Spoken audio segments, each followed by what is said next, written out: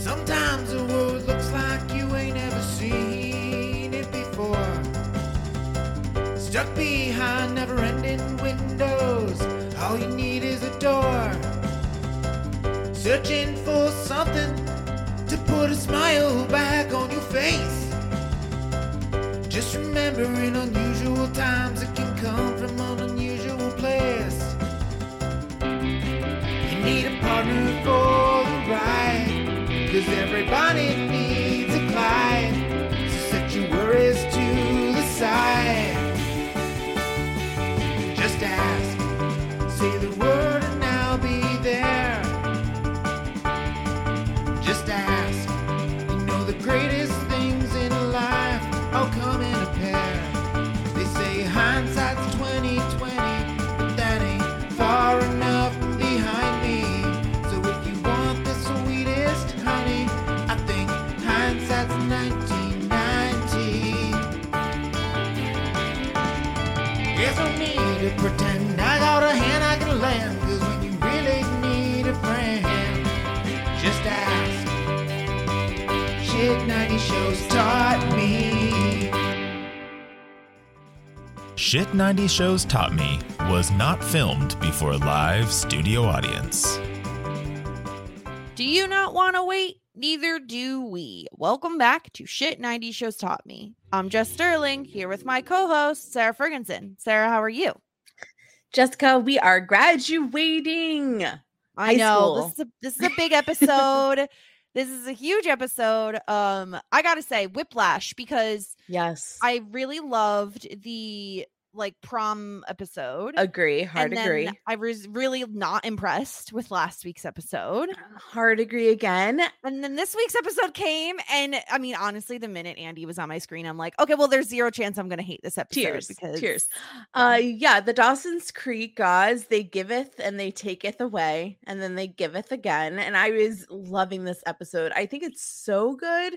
I feel like it is on par with how much I enjoyed Promise Son. And I do think that a big part of that is Andy, but I also think that, I mean, in my opinion, I really think that we got the creme de la creme of Pacey's character this episode. That everything that I like about Pacey came back this episode, and Dawson seemed pleasant enough, and Yui was really fun, and Jen had a great time with Grams. Honestly, I don't know about you, Jess, but this could have been its own season finale, and my life would have been fine. Okay, I'm totally with you. This entire episode has season finale vibes. We're bringing a character back who we've been waiting to see. The characters are graduating, which if you watch us, or if you listen to us cover Boy Meets World, that was their finale, was when they graduated high school.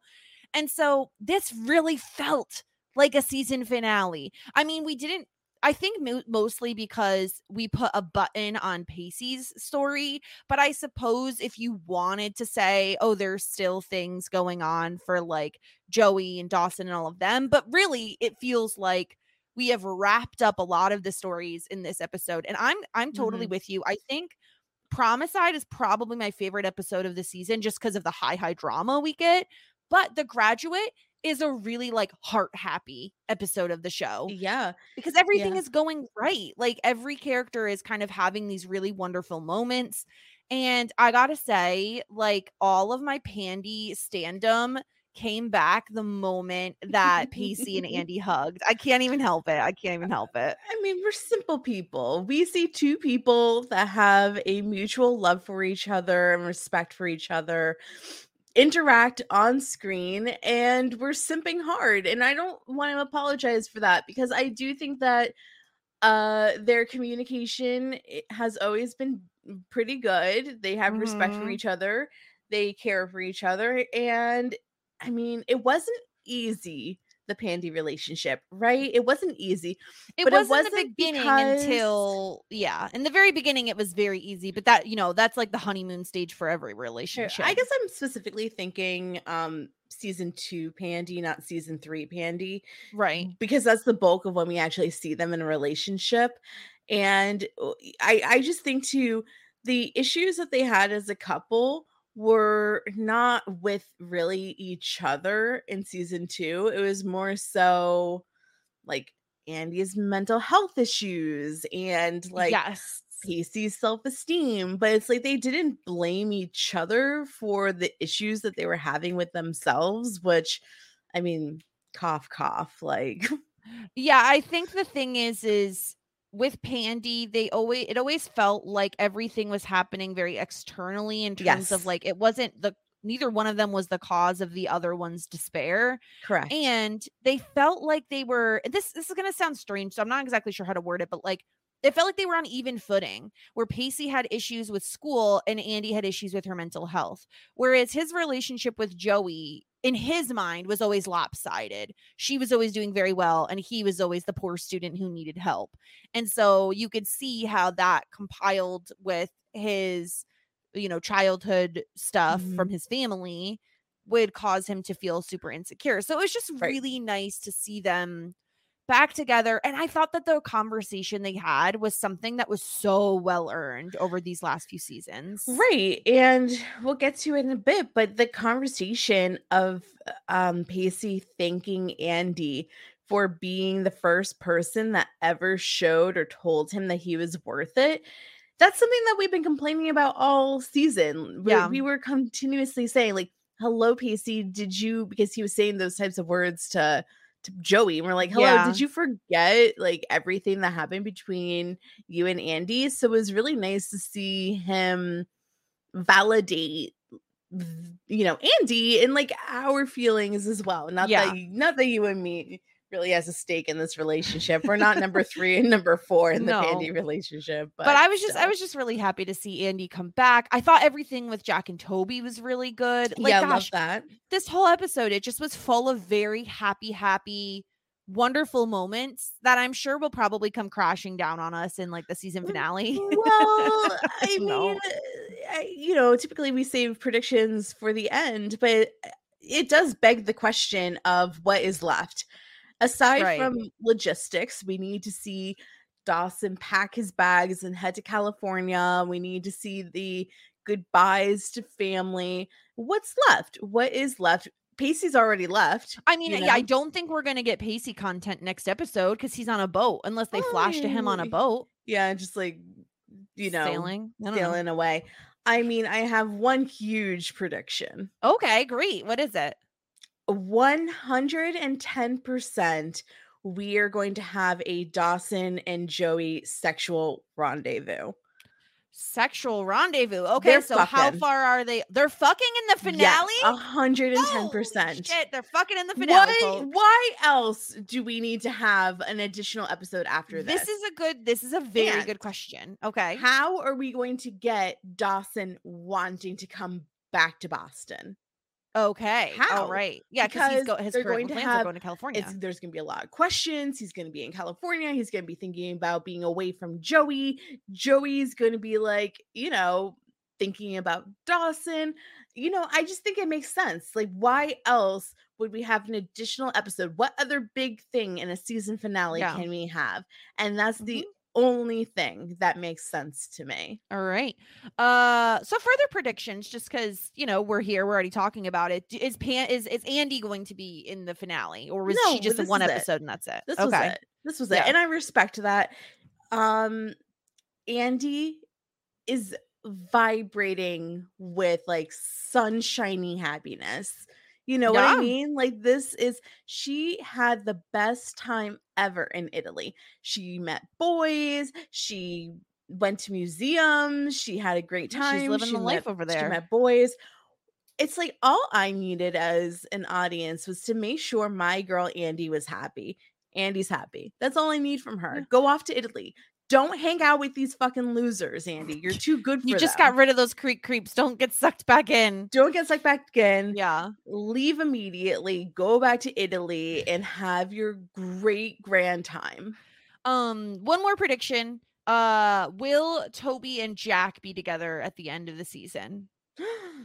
Well, I don't know what Toby's plans are for after the summer. I don't even know how old Toby is. He's either 18 years old like Jack or he's 42. There's no in between. Like, what is his career? What is he doing? Is he going to school? Do I think that we're going to get Toby and Yui in season 5 together also in Boston? I don't know. I don't really think so. I think that if anything, maybe we'll have, you know how they wrote off Henry like really Do you crappily think that's what will happen to with Yui and Toby? without at least one of them. Okay. Yeah. Interesting. All right. Well, let's hop in. We've done a good like overview here of The Graduate. What a great title for the episode. Season 4, episode 22, penultimate episode here. We start off at graduation rehearsal. I don't think we had a graduation rehearsal, to be honest. And then how did you even trust that everything was going to go to plan? Well, interestingly enough, because I have seen so many TV shows do graduation episodes, a lot of times I feel like they're always at the high school campus. Ours wasn't. Ours was actually indoors. And it was at, like, if anybody knows the Albany area, there's a building called The Egg because it is shaped like an egg. And that is where it was held. So it was indoors, and it was at the crack ass of dawn. Ass crack of dawn. Yeah. It was so freaking early. I'm pretty sure our ceremony started at like 8 a.m. or something. Well, they probably ridiculous. had 2 other high school graduations to do. Probably. Yeah. So I don't think we had a rehearsal because we didn't, like, we had it at the Egg. So Right. I suppose that makes sense. We definitely had a rehearsal in some capacity. Our graduation was on the football field of our high school. Onlookers sat in the bleachers. They had a setup that was not too not too different from what Cape Side High did. So we did it. And it was, pretty much the same thing. You just stand in line. The big thing I remember was they put us in height order walking in. height order. Interesting. Height We were order. in like alphabetical No, but order. we were two. We were two. I don't remember why exactly we were led in at height order. And then you but had to we were. sit alphabetically? I believe so. That's fucking confusing. I know. I just remember height order specifically because my best friend Jillian, she is super tall, and she was either the tallest girl or the second tallest girl. Yeah. Oh my gosh, with you and her, I don't know who's taller. How I'm tall are you again? 5'9". You both might be the same height, actually. Yeah. So I think I was one of the tallest women in my graduating class, if not. so you would have the been on the tallest. back of the pack. Yeah. I mean, I was there anyway because of my last name. So I was no Oh, right. stranger to being at the end. Yeah, I was a middle of the road bitch, that's for Mhm. sure. So we have this high school graduation rehearsal, and we've seen Yeah. this principal all season. I'm This kind of freaking principal. excited Yeah. to not see him anymore. Yeah, he's like trying to make cute jokes. And he says, okay, this is where I don't understand what the fuck's going on. Joey won the Cape Side Pinnacle Award. The fuck is that? Why can't No we just call clue. her valedictorian? She's not the valedictorian though. She is. I'm pretty sure they said that she had the second highest GPA in the school, so she's the salutatorian. Fuck had the highest. I thought it was going to be Andy. Oh, she should have. You know what? Scratch everything. Andy should have been giving this speech. Because I don't know if she got disqualified because she wasn't there last semester, but I thought it was going to be Andy, yeah. who was the valedictorian. We didn't see the valedictorian. They didn't call her the salutatorian. No, she's just some kind of. I mean, Pinnacle fair award enough winner. that she won an award and she does a speech, but I didn't understand why he's like, okay, Joey, it's time. We're at rehearsal. Do your speech, and it's Oh, like, no. let her wait. No, they did that with us too. At least at the Oh, very really? least, they welcomed. I remember they welcomed the valedictorian, the salutatorian up to stand at the podium, and if they wanted to practice their speech, they could. Like, I think they yada it a little bit, but yeah, they did that. They definitely did that. I love the background actors in this scene because they were Mhm. so supportive of Joey throughout. Oh, yeah, There's when she's just like, my speech isn't ready. I don't have anything to say. And everyone just starts clapping. that, but there's one extra that says that screams, "Hey, that's okay." And that's okay. I was like, you were so about it, girl. supportive. You You're got so- it. Okay. It's That's okay. hilarious. I didn't notice that, but that's It really cracks funny. me up. And like somebody else was like, "Hey, Joey!" Like these extras were really feeling themselves in Yeah, this because scene. usually they have no time for the creeps. So that's good to No. know they got extras this week that were like Hey, feeling it. it's That's okay. hilarious. Uh, Yeah, and so Joey it's says, hold on, it's 52 seconds in. If anybody wants to listen, hey, it's okay. Who is that person? Because I am dying to know. So the principal is just like, listen, no one forget, if you're thinking about pulling a graduation night prank, security is going to be tighter than Ricky Martin's pants. What a 90s joke here. It's such a 90s joke. And I mean, with Ricky Martin being in the news so recently for something so inappropriate, I'm like, ooh. But yeah, it was such a 90s joke because but I also thought that it was kind of funny and nobody gave the principal credit. No, because the principal, everyone hates this principal. Yeah. And I think when you're a teenager, it's not that funny. You know, to us looking back now, it's funny, but yeah. But Pacey gets there and he's like rushing up, and this is some bullshit. So Mitch stops him, and Pacey's like, listen, I'm really, really sorry. Like, I'm late. And Mitch says, no, it's not about that. It's about your grades. You're right on the bubble of being able to graduate. And Pacey's like, listen, I've sacrificed everything. I've pulled double classes. I've done everything you've wanted us to do. But Mitch says it's not over. Your final exam is going to depend on whether or not you can graduate. And all of this is fine. Like, all of this makes sense, right? All of this is like, yeah, sure, of course. But where I got really fucking ticked off is when he says, well, the principal says that maybe you should spend your time studying instead of attending rehearsal, which to me feels like you're saying to Pacey, we don't think you're going to graduate, so why do you need to come to rehearsal? For me, I thought that I don't think that an hour of studying, of which this rehearsal would be, would make much of a difference in Pacey's overall grade. So I think that there's like a valid point in saying that, because in all honesty, taking a break for an hour during studying is totally fine. We've heard from Mr. Feeney that is actually something you should do. Once you've learned all the materials, studying further can actually hinder your performance. Exactly. That was remember that douche kid when they all studied overnight and jumped in the pool? Yes. What is his name? Matt Caulfield? Is that right? That is his name. No, Matt Caulfield was the one that ruined Joey's mural. Right, of course. But that kid, that one kid, that was his point as well. He was like, we need to have fun in between studying, or else we're not going to retain any of this information. Yeah. So I think that they could have let Pacey sit in on the rehearsal, but I think that's a valid point. Like, the principal doesn't seem very convinced that's going to happen. Yeah, and it's so embarrassing too. He's already there. You get turned away. Everyone's watching and he has to leave.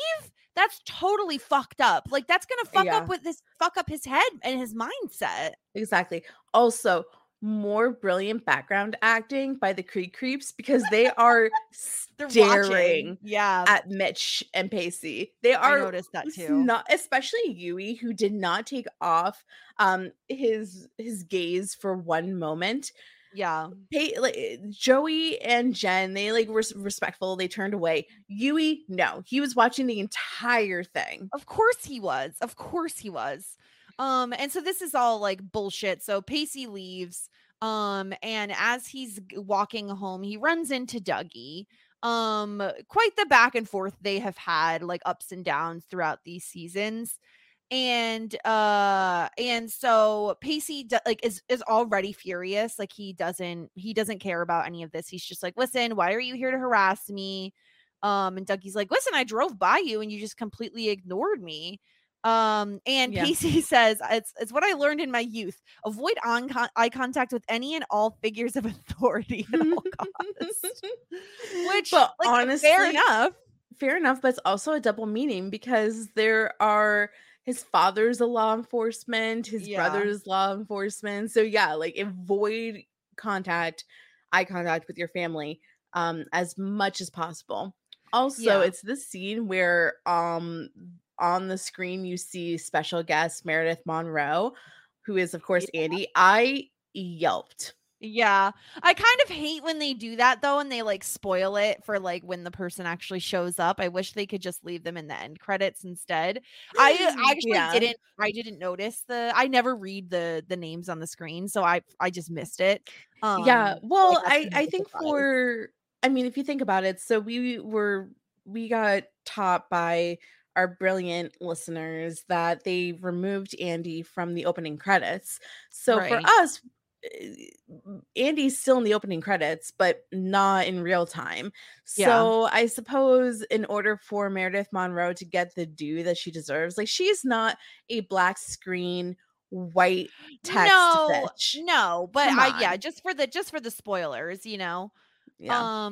But this is another hard conversation to watch because again, this is the 90s. We're getting a lot, or early aughts, I guess, and we're getting a lot of like, oh, Dougie's gay and Dougie's effeminate and Dougie's whatever, and like I always could do without that. But Dougie does seem actually concerned about Pacey. He does ask, like, is everything okay? How's school going? And Pacey says, yeah, I don't know if I'm going to graduate. Yeah. Now, why don't you go home and tell everyone that I'm living down to expectations and cancel that huge graduation party I'm sure they had planned in my honor. But Dougie says, like, well, listen, I'll help you study for your lit course. And I don't know.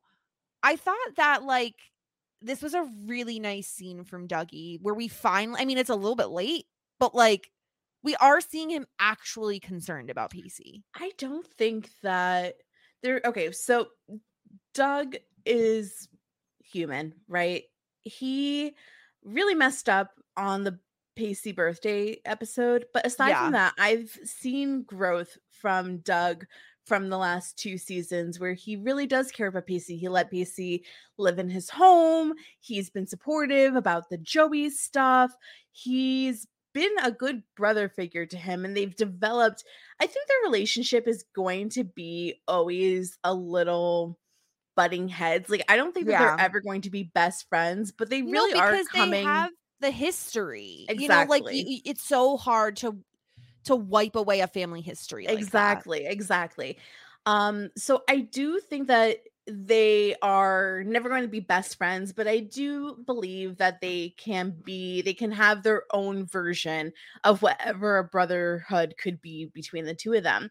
And I do think that Doug genuinely wants to help him, especially because Pacey's so close, right? And he's so close to getting there. He needs to pass one test.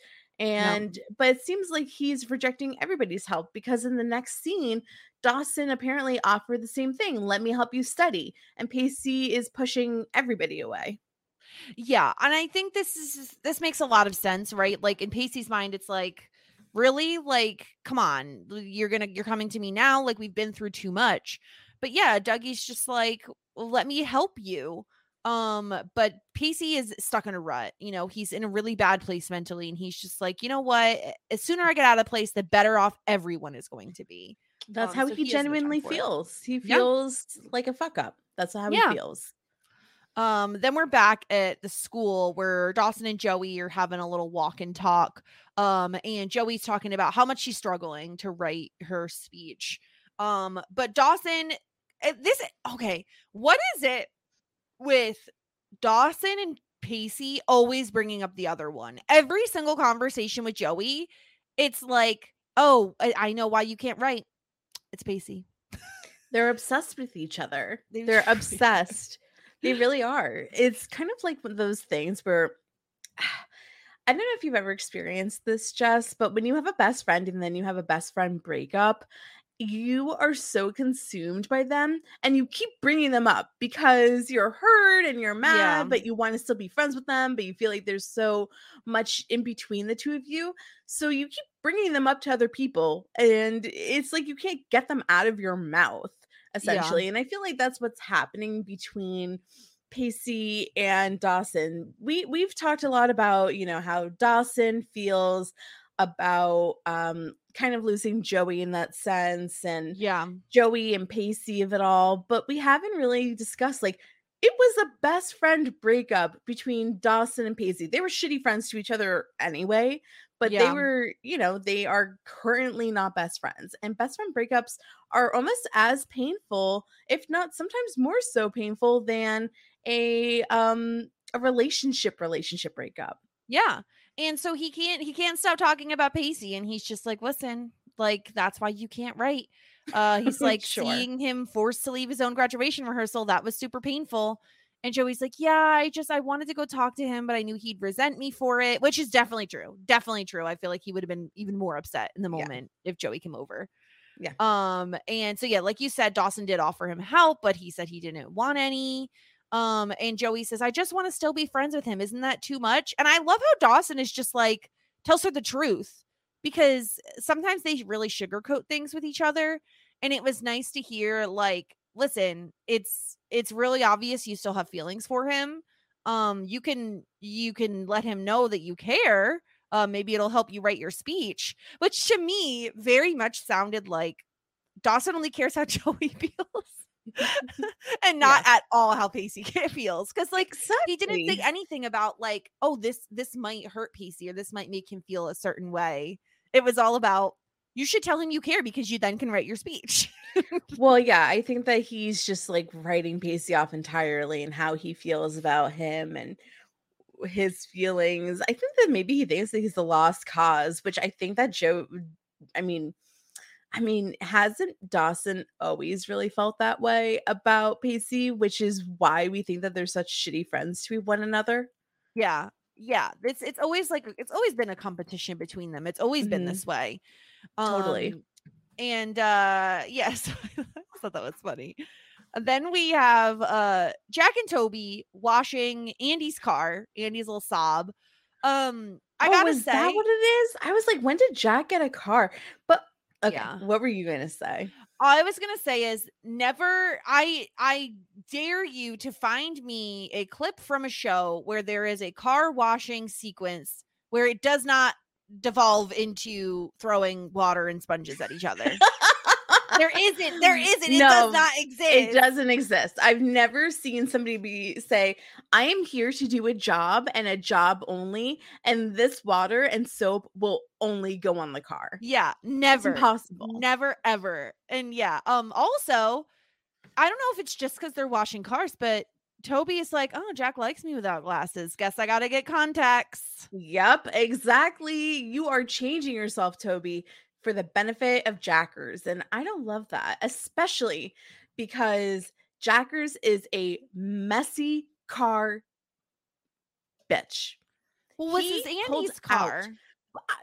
Okay, so let's say it is Andy's car. Jack has 100% been borrowing Andy's car, and he has filled that car to the brim with trash. It is disgusting. It is disrespectful. He pulled out like 5 pizza boxes. Sir, why do you have so much trash in Andy's car? Yeah, because we know Andy wouldn't leave a car like that.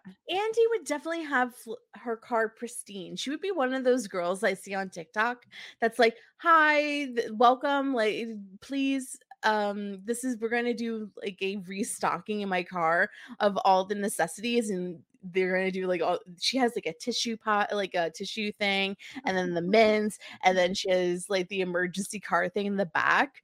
She 100% would be tidy, but Jack pulls out so much trash out of this car. It is gross. It's pretty nasty. Yeah, it's not looking great. And on top of that, I do have to say, Jack's personality is pretty gross in this moment to me. I don't know. I love Jack. I always, like, we've loved him for a long time, and Toby's relatively new. We didn't like him in the beginning, but I just felt like, I don't know. I felt like Toby had earned, the moniker boyfriend, and he's just like, and Jack is just like refusing to say it. And he's saying, oh, the only time I'm going to say it is quote unquote when it's appropriate. And I thought Toby made a really good point when he says, oh, when there's no one else around, like at small intimate gatherings under oath, like, when is it appropriate?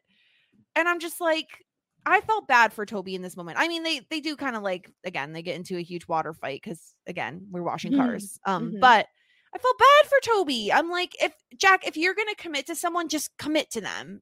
Call him your boyfriend. He's earned Well, that. yeah, I don't know if he's necessarily committed to Toby at this very time because Yeah. he's not able to say that. And I mean, I do think we have to take into consideration Jack's comfort zone. He is inviting Toby to introduce him to his sister Andy. So there is that sort of commitment. Like, we're talking about words versus actions. His actions are he's hanging out with Toby every day. He's bringing Toby to meet his sister, who he loves dearly. So obviously his intentions are that they're together, but he's not able to say boyfriend. Right. Yeah, it sucked. I don't know. I just felt bad for Toby here because I feel like this is like always the story with Jack where someone else is like trying to push him. Yeah. And he's still not like necessarily comfortable I mean, yet. to be fair, like we've never really experienced that, Jess. Like we don't know how like the struggle is for Jack to get to this point. So No, maybe we it don't. really I is guess hard for him. Yeah, I will say like immediately I turned around on him in like a later scene when he sees Andy. Immediately I was like, okay, great. I'm not mad at you anymore, Jack. I'm happy now. Yeah, it's frustrating. It's definitely yeah. frustrating, but I think it's like, I think that he has issues with like a commitment thing anyway. So yeah. So they get into a whole water fight, obviously. Then we have at Jen's house, freaking Yui is pulling a Joey and is using a ladder. Where the hell did he get this ladder to climb up into Jen's room? Totally Dawson's ladder. It's totally Dawson's ladder. It has to be, right? Like, where else is he getting this ladder?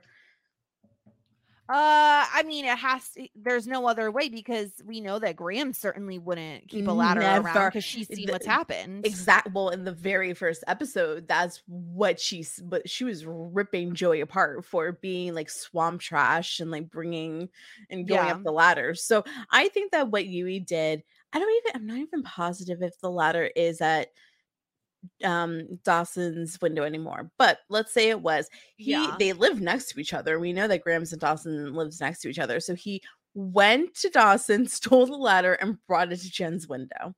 Yeah, so he's like poking his head in, and I gotta say, I think this is like the best Yui episode, like of all time. I mean, I'm coming around on the Yui. I'm coming around. I did like him and Jen's dynamic this episode, and so he's just like let me in, I can explain.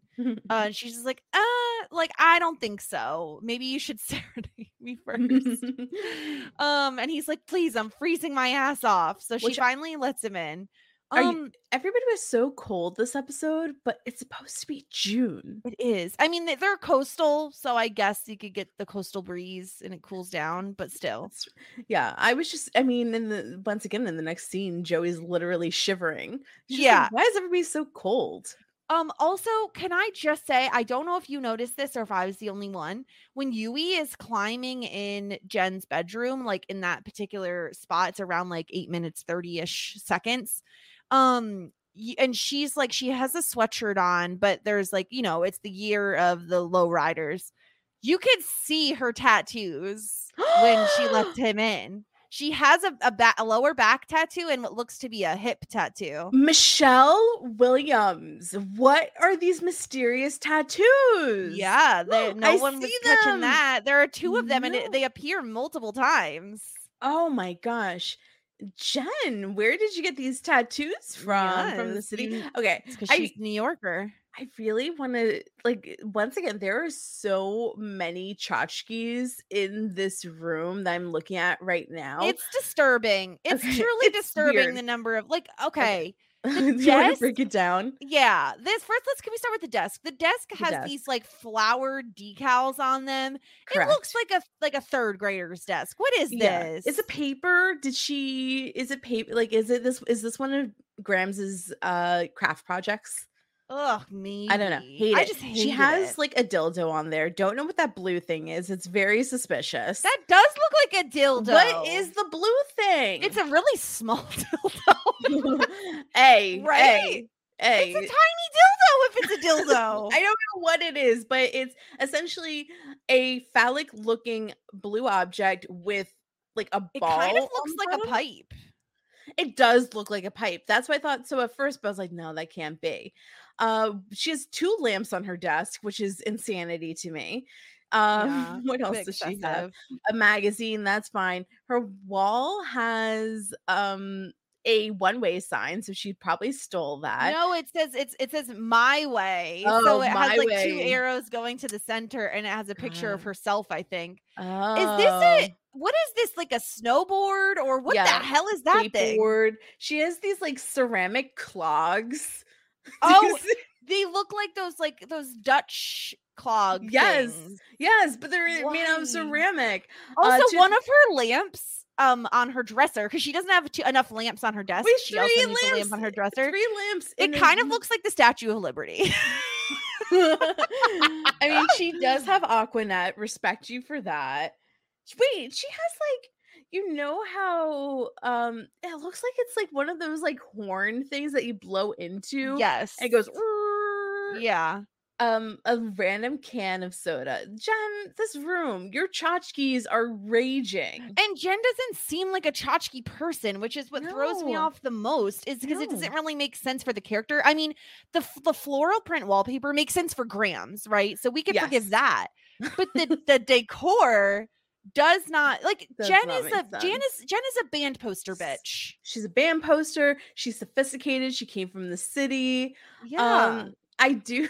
I Very finally see disappointing. that my way sign. It's just like There are 2 arrows pointing towards the center, and at the center is like a picture of her. It's so stupid.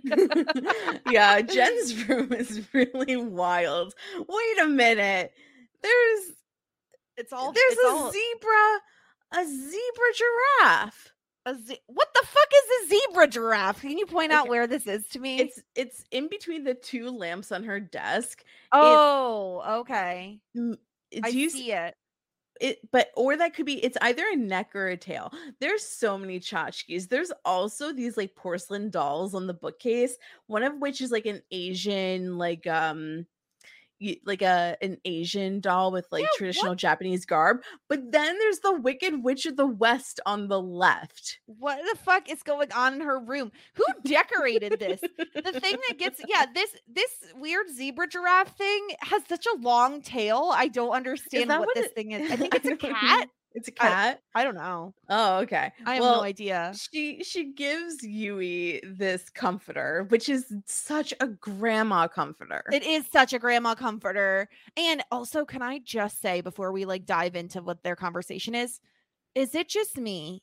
Okay, Yui has such Sean Hunter hair in this episode. Yeah. And it like, is Yui attractive this episode? Am I losing my mind? He is still nearly attractive. But I feel like he's moved up the scale in this episode. I think it's the Sean Hunter hair. And like Yeah. when he smiles, it's more like a genuine smile versus like a menacing smile. Beautiful blue eyes. The most blue eyes. He has like a strong nose. I think that he just needs a stronger jaw, and I think he would be hot. Yeah. Maybe like a 5 o'clock shadow would help with the hotness too. Do you think I can Photoshop him just like maybe if I do a beard on him, then he would be hotter? I would love nothing more than to Yeah. see a Photoshop Yeah, picture I of can make Yui. Yui hot. That's Great. not a problem. Okay, so yeah. So he had a big fight with his mom. It was all about his dad, and his dad isn't going to his graduation, and Yui's mom blamed him, saying that his dad was fed up with his behavior.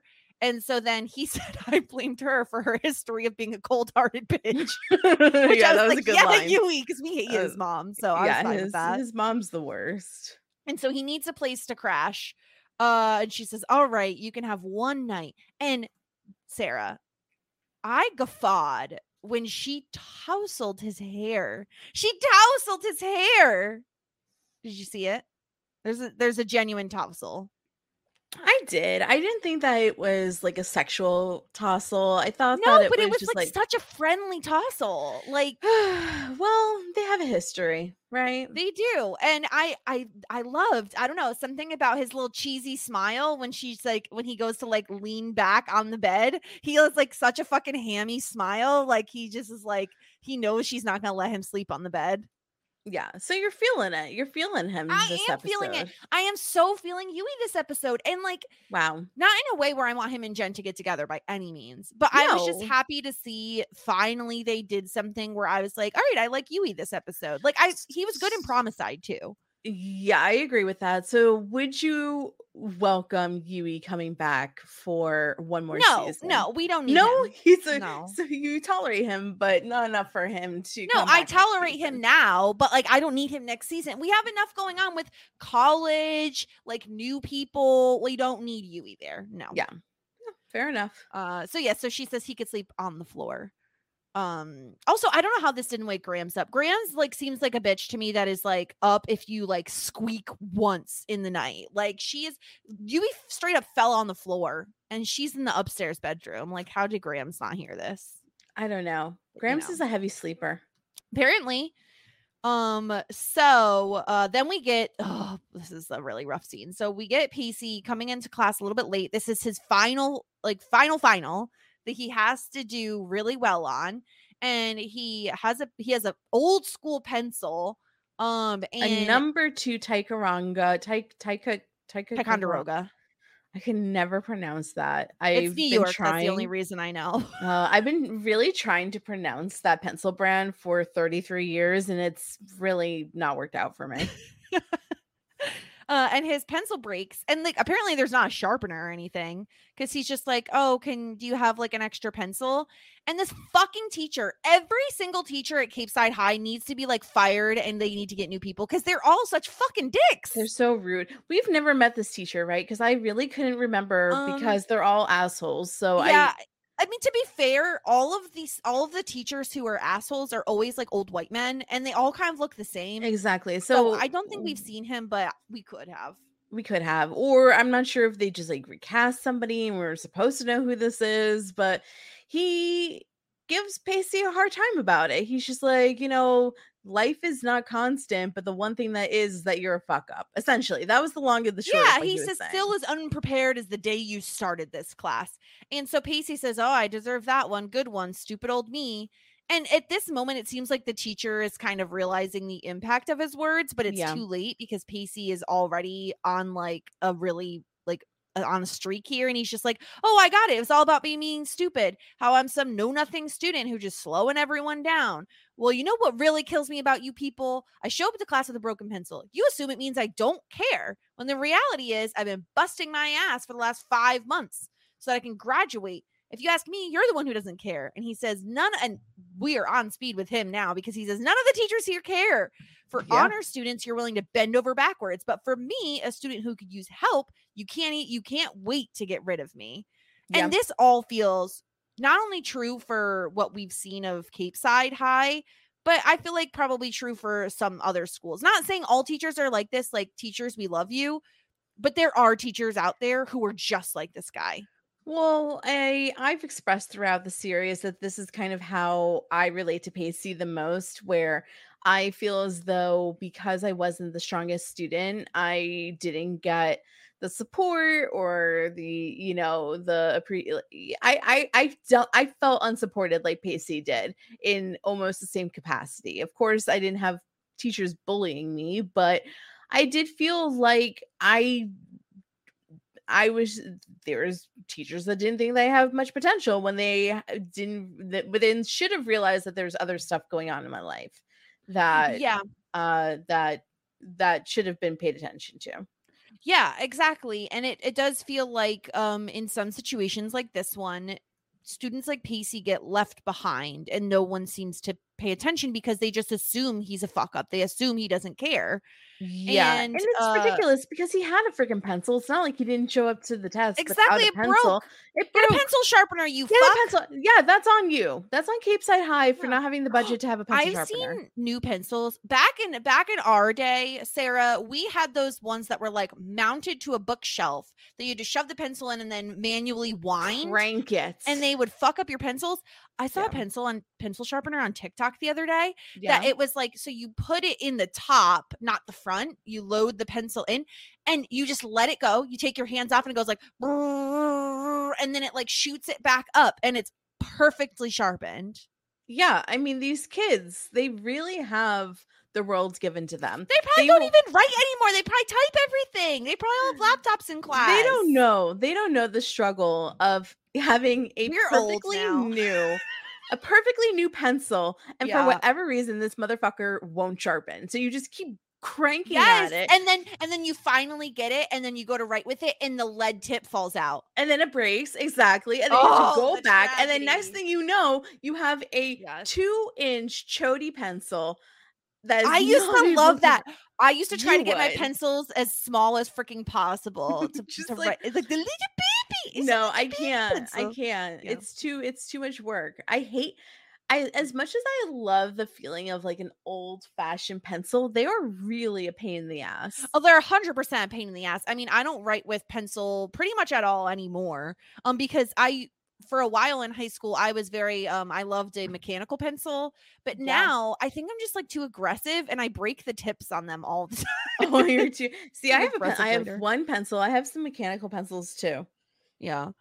Fine looking pencil right here. But yeah, so get yourself a nice new pencil sharpener. But yeah, so the teacher is like, listen, I've tolerated this outburst because I know you need to pass the test, but you're this close to throwing away an opportunity. And Pacey's like, you know what? I must be an idiot because I can't figure out why I'm trying so damn hard for you. And he grabs his stuff and he walks on out. Yeah. Ooh. Yeah. It's very reminiscent of the last time when he spit on that teacher. Oh, he spit on the teacher. Jeez. Do you remember he really spit? Is that what he did? I remember him yelling. He spit on the teacher because he spit on a teacher because he was being rude to Jack. To Jack. So this was in season 2. To be or not to be? That's the question. Yeah. Yeah. And I guess he spit on the teacher, but like we've seen Pacey have outbursts like this before. Yeah. But once again, if you poke the bear enough, they're going to fight back.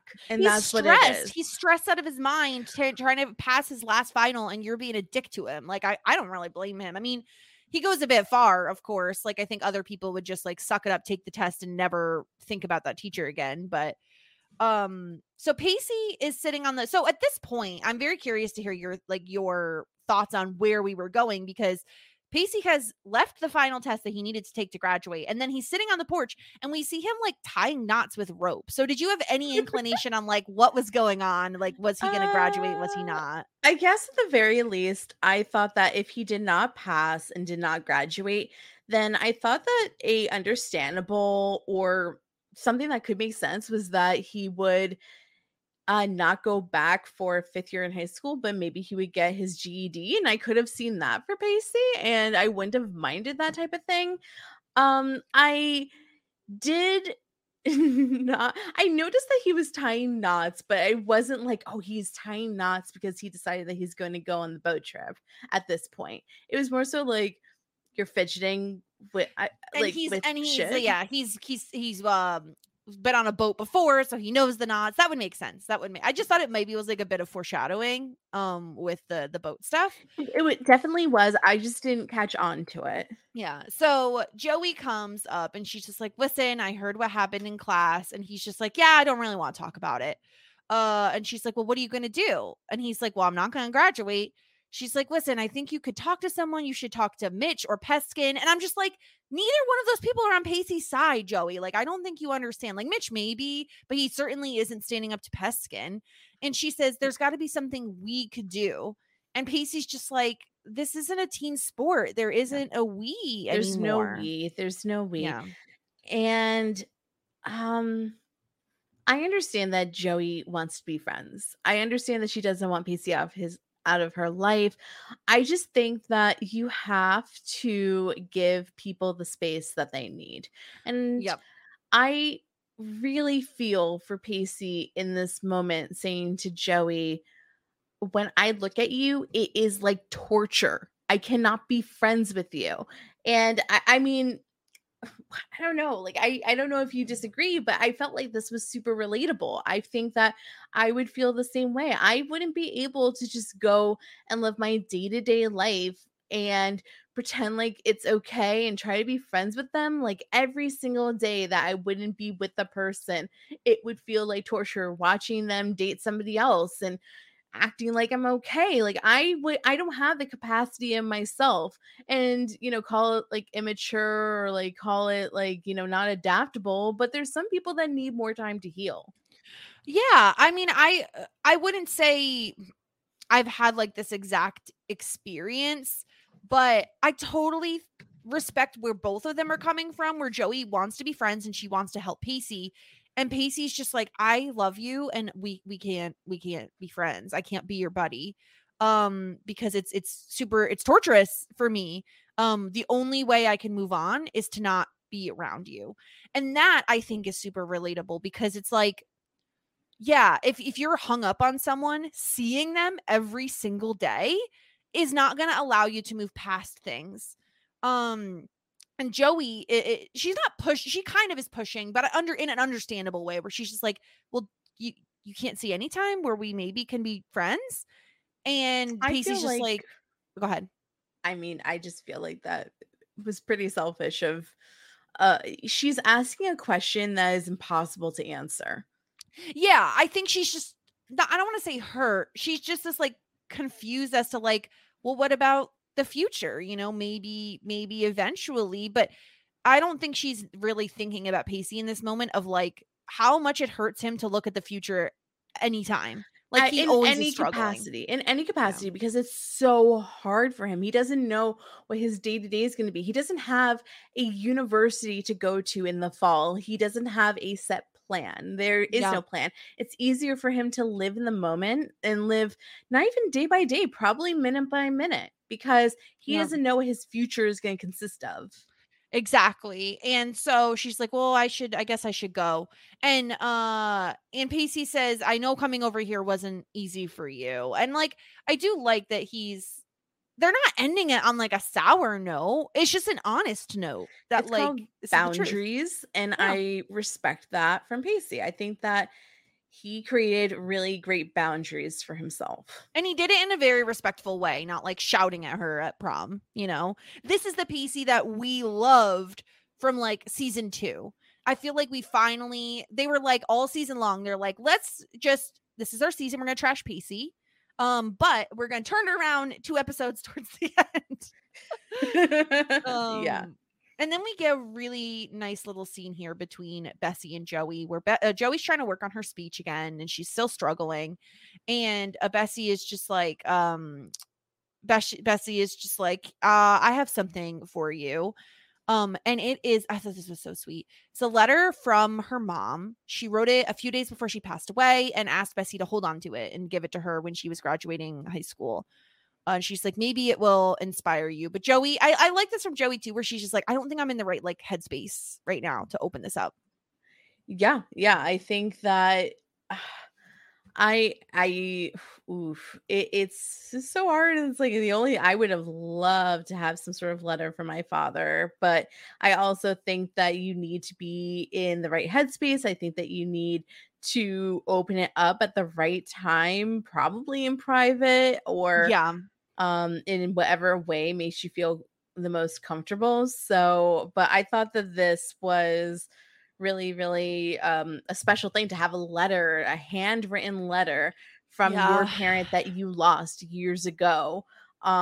Because these are the exact moments that is probably one of the most painful things about not having a parent around, is the events like a graduation or a wedding, or when you have your first child, where you're like, this is where it feels the most painful to not have these people in your life, because they're missing the big moments.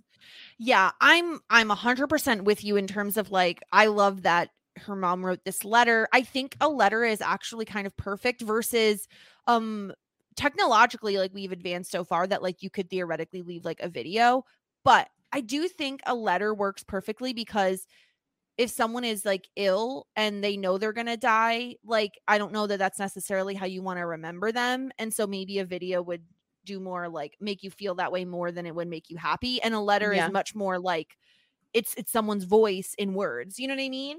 Oh, absolutely. I love this idea. And it really reminds me of, I'm just looking up a movie. I think there was a movie where I used to love it. It's not a really good movie, I gotta be honest. Wait, A Walk to Remember? No. Definitely not as popular as that. But it was a movie, I think it was called Lucky Number 7. Or no, Lucky 7 is what it was called. And it has Patrick Dempsey in it, actually. McDreamy? It does have McDreamy in it. And it's 2003 movie. And basically what happens is this girl lost her mom at a super young age. So she lost her mom when she was 7. And her mom, like right when she was close to dying, she had this like timeline of like her, because she knew she wasn't going to be around for those big moments for her daughter. So she had this timeline. She's like, at this age, you'll do this. And at this age, you'll go to college and you're going to be a lawyer. So you have to, to do this. And the reason it's called Lucky 7 is because she says you're going to date like 6 other boys, and your 7th boyfriend you'll marry, because, and it was all like a very like, oh, this is how your life will go. And just so I could talk you through these moments. But then obviously the girl ends up living exactly that timeline, even if she's like unhappy about it. Wait, was the mom a clairvoyant? No, it was more of just like she set this path and the girl followed it. But okay. The reason I like this is because I think that would be very sweet, right? Like if you knew your time was coming to an end, to write letters for like the day of your wedding and the day of your graduation and the day of the birth of your first child, or whatever, to have those letters kind of stockpiled. I love that idea. I don't know. I really loved this. I thought this was really sweet, and I liked this moment between Bessie and Joey. We haven't had a ton of these this season, but you could feel their closeness here. It's also this episode later where they have a really, really sweet moment as well. Yeah, once again, another relationship throughout the last 4 seasons that's really been up and down, and it's nice. Once again, closure, right? Where she's going to be moving away from home for the first time. It's nice to have these closure moments of them enjoying each other's company, and throughout everything, all the crap that happens with like brother-sister relationships, it's like they're still okay by the end of it. Yeah, exactly. And then we have Jack and Toby are picking up Andy at the airport, and I love that we immediately is just like, well, we know she booked the flight super far in advance. She's going to get a seat by the exit. She's going to be the first one off the plane. She's always the first one off the plane. And then we see Andy, and I don't know if it was just because it's been so long, but I thought Andy has looked like the best she's ever looked. Yes, she looked gorgeous. She looked gorgeous. She looked luminous and happy and hydrated. And I know her hair looks like the best, right? Her hair looks so good. I know that she actually wasn't in Italy, but to be honest with you, it looks like she just had a 6-month vacation in Italy. She did, yeah. Looked spectacular, and it was amazing seeing her. Like it really felt safe, like when I see Andy, I just get to this point where I just feel like safe, because I trust and love this character, and I know whatever I see on screen, like it's going to be okay as long as Andy's there. I love Andy. I was so happy, and it was really like great to have her back. She talks about attending like a kick-ass graduation party, and so she meets Toby. And so this is when Jack does say Toby's my boyfriend. And Andy, this was so great. Andy's just like, oh my God, this is great. I can't believe you didn't email me. And she hugs him, Toby, that is. I love this. This was like, I felt immediately like, because we've complained a lot, obviously, about how they ruined Andy's character. They like completely trashed her. And I felt like, gosh, this moment with Andy felt so reminiscent of season 2. This is Andy. This is the Andy that we know. This is the Andy that we know and love. And I was just so happy to have her back. Oh my gosh, it was so fun. I was so happy. Here, I just sent you a present in your inbox. Oh, yes, let me see. Oh my God, we need to tweet this out. Okay, so I photoshopped a beard and a mustache. I gotta be honest, it's not the worst. Like I've seen far worse photoshops of beards. Yeah, no, like it's like very quick. Like obviously we're podcasting. Like, okay, I was thinking 5 o'clock shadow. You gave him. It's harder to find a beard, to be honest with you, a 5 o'clock shadow. Yeah. To put it on. Oh So my I God, just I'm did what I dying. can. Like, actually, the beard was longer, but tell me he doesn't look hotter. He does look hotter. I'm telling you, beards make everyone look hotter. It's okay. It really is, like, no disrespect to this actor, but if you don't have the strongest chin, like, a beard totally can change, It like, hides your face it. shape. Yeah. So I don't know. He I'm looks obsessed hot. with this. This is great. We're gonna have to tweet this out. 'cause Yeah, this he is looks super great. good. I think that if this actor never did grow a beard, he's doing a disservice for himself. Yeah. Who is Yeah. this dude? Do we even know? I don't know. Let me look him up. I mean, I could easily type in Yui because like no one else spells their name like this. Yeah. His actor's name is Mark Matkovich. What has he done? Let's see. Anything? Oh, okay. There's a picture of him. Hold on a second. I'm gonna send this to you right Oh now. my where god, is he hot now? He looks hotter. He's so hot. He's fucking salt and teacher? pepper. Is he a teacher? I don't know. Maybe. Like, look But at what his background is. But look at the little bit of a 5 o'clock. I found one with him in glasses. Are you kidding? Are you kidding? Yeah. Oh, in this picture, he looks like Josh Wiggler. What? He does. Oh my god. Oh my god. Apparently he was in Sweet Home Alabama. Who the hell knew? What? I know. I He was watched in Sweet Home Alabama in the last year. I didn't see any Yui He in is there. definitely there. He's been in some stuff. Yeah, he was in. Of course, he was in an episode of NCIS. Who hasn't been? Yeah. But he Is hasn't he- worked since 2012. It looks like. So I don't know what he's up to now. Yui, like, I hope that you have a job. I'm sure he. Oh, it says he's a art gallery. Let's see. He started Axiom Contemporary, an art gallery in Santa Monica. It specializes in pop, abstract, neo, street, and contemporary art. Would it be really Yeah. creepy if we ever go to California to go to his gallery and be like, Yui, we're your worst fans, but maybe your biggest fans? That's hilarious. Oh, do you want to know who he plays in Sweet Home Alabama? Yeah. He plays Patrick Dempsey's brother. I'm gonna have to go find it. Like I I said, love how we're mentioning Patrick Dempsey twice on this podcast. this is the new Patrick Dempsey podcast. Sweet. So speaking of Yui, Jen gets up and freaking Yui is having some coffee with Grams, and Jen is just like, I need to talk to you, Grams. This is And Yui's specialty to sneak right in. I loved this so much because Grams is like, well, when you left for school, we had a little chat. He explained everything. It's really awful. I can't believe a father abandoned like his son. But I told him he could stay another night for a price. I love how she's just like, I'm not just an old naive softie, Jennifer. She says, I recognize Yui for the duplicitous, smooth-talking butt kisser that he is. And I died when Graham said that. Yeah, I thought that this was genius because she's essentially like, I am going to let him stay here, but he has to pack up my house of 30 years of crap. Yes, this is so great. And Jen is just like, oh, all right, sounds good. I respect a scam. I respect it. I loved this.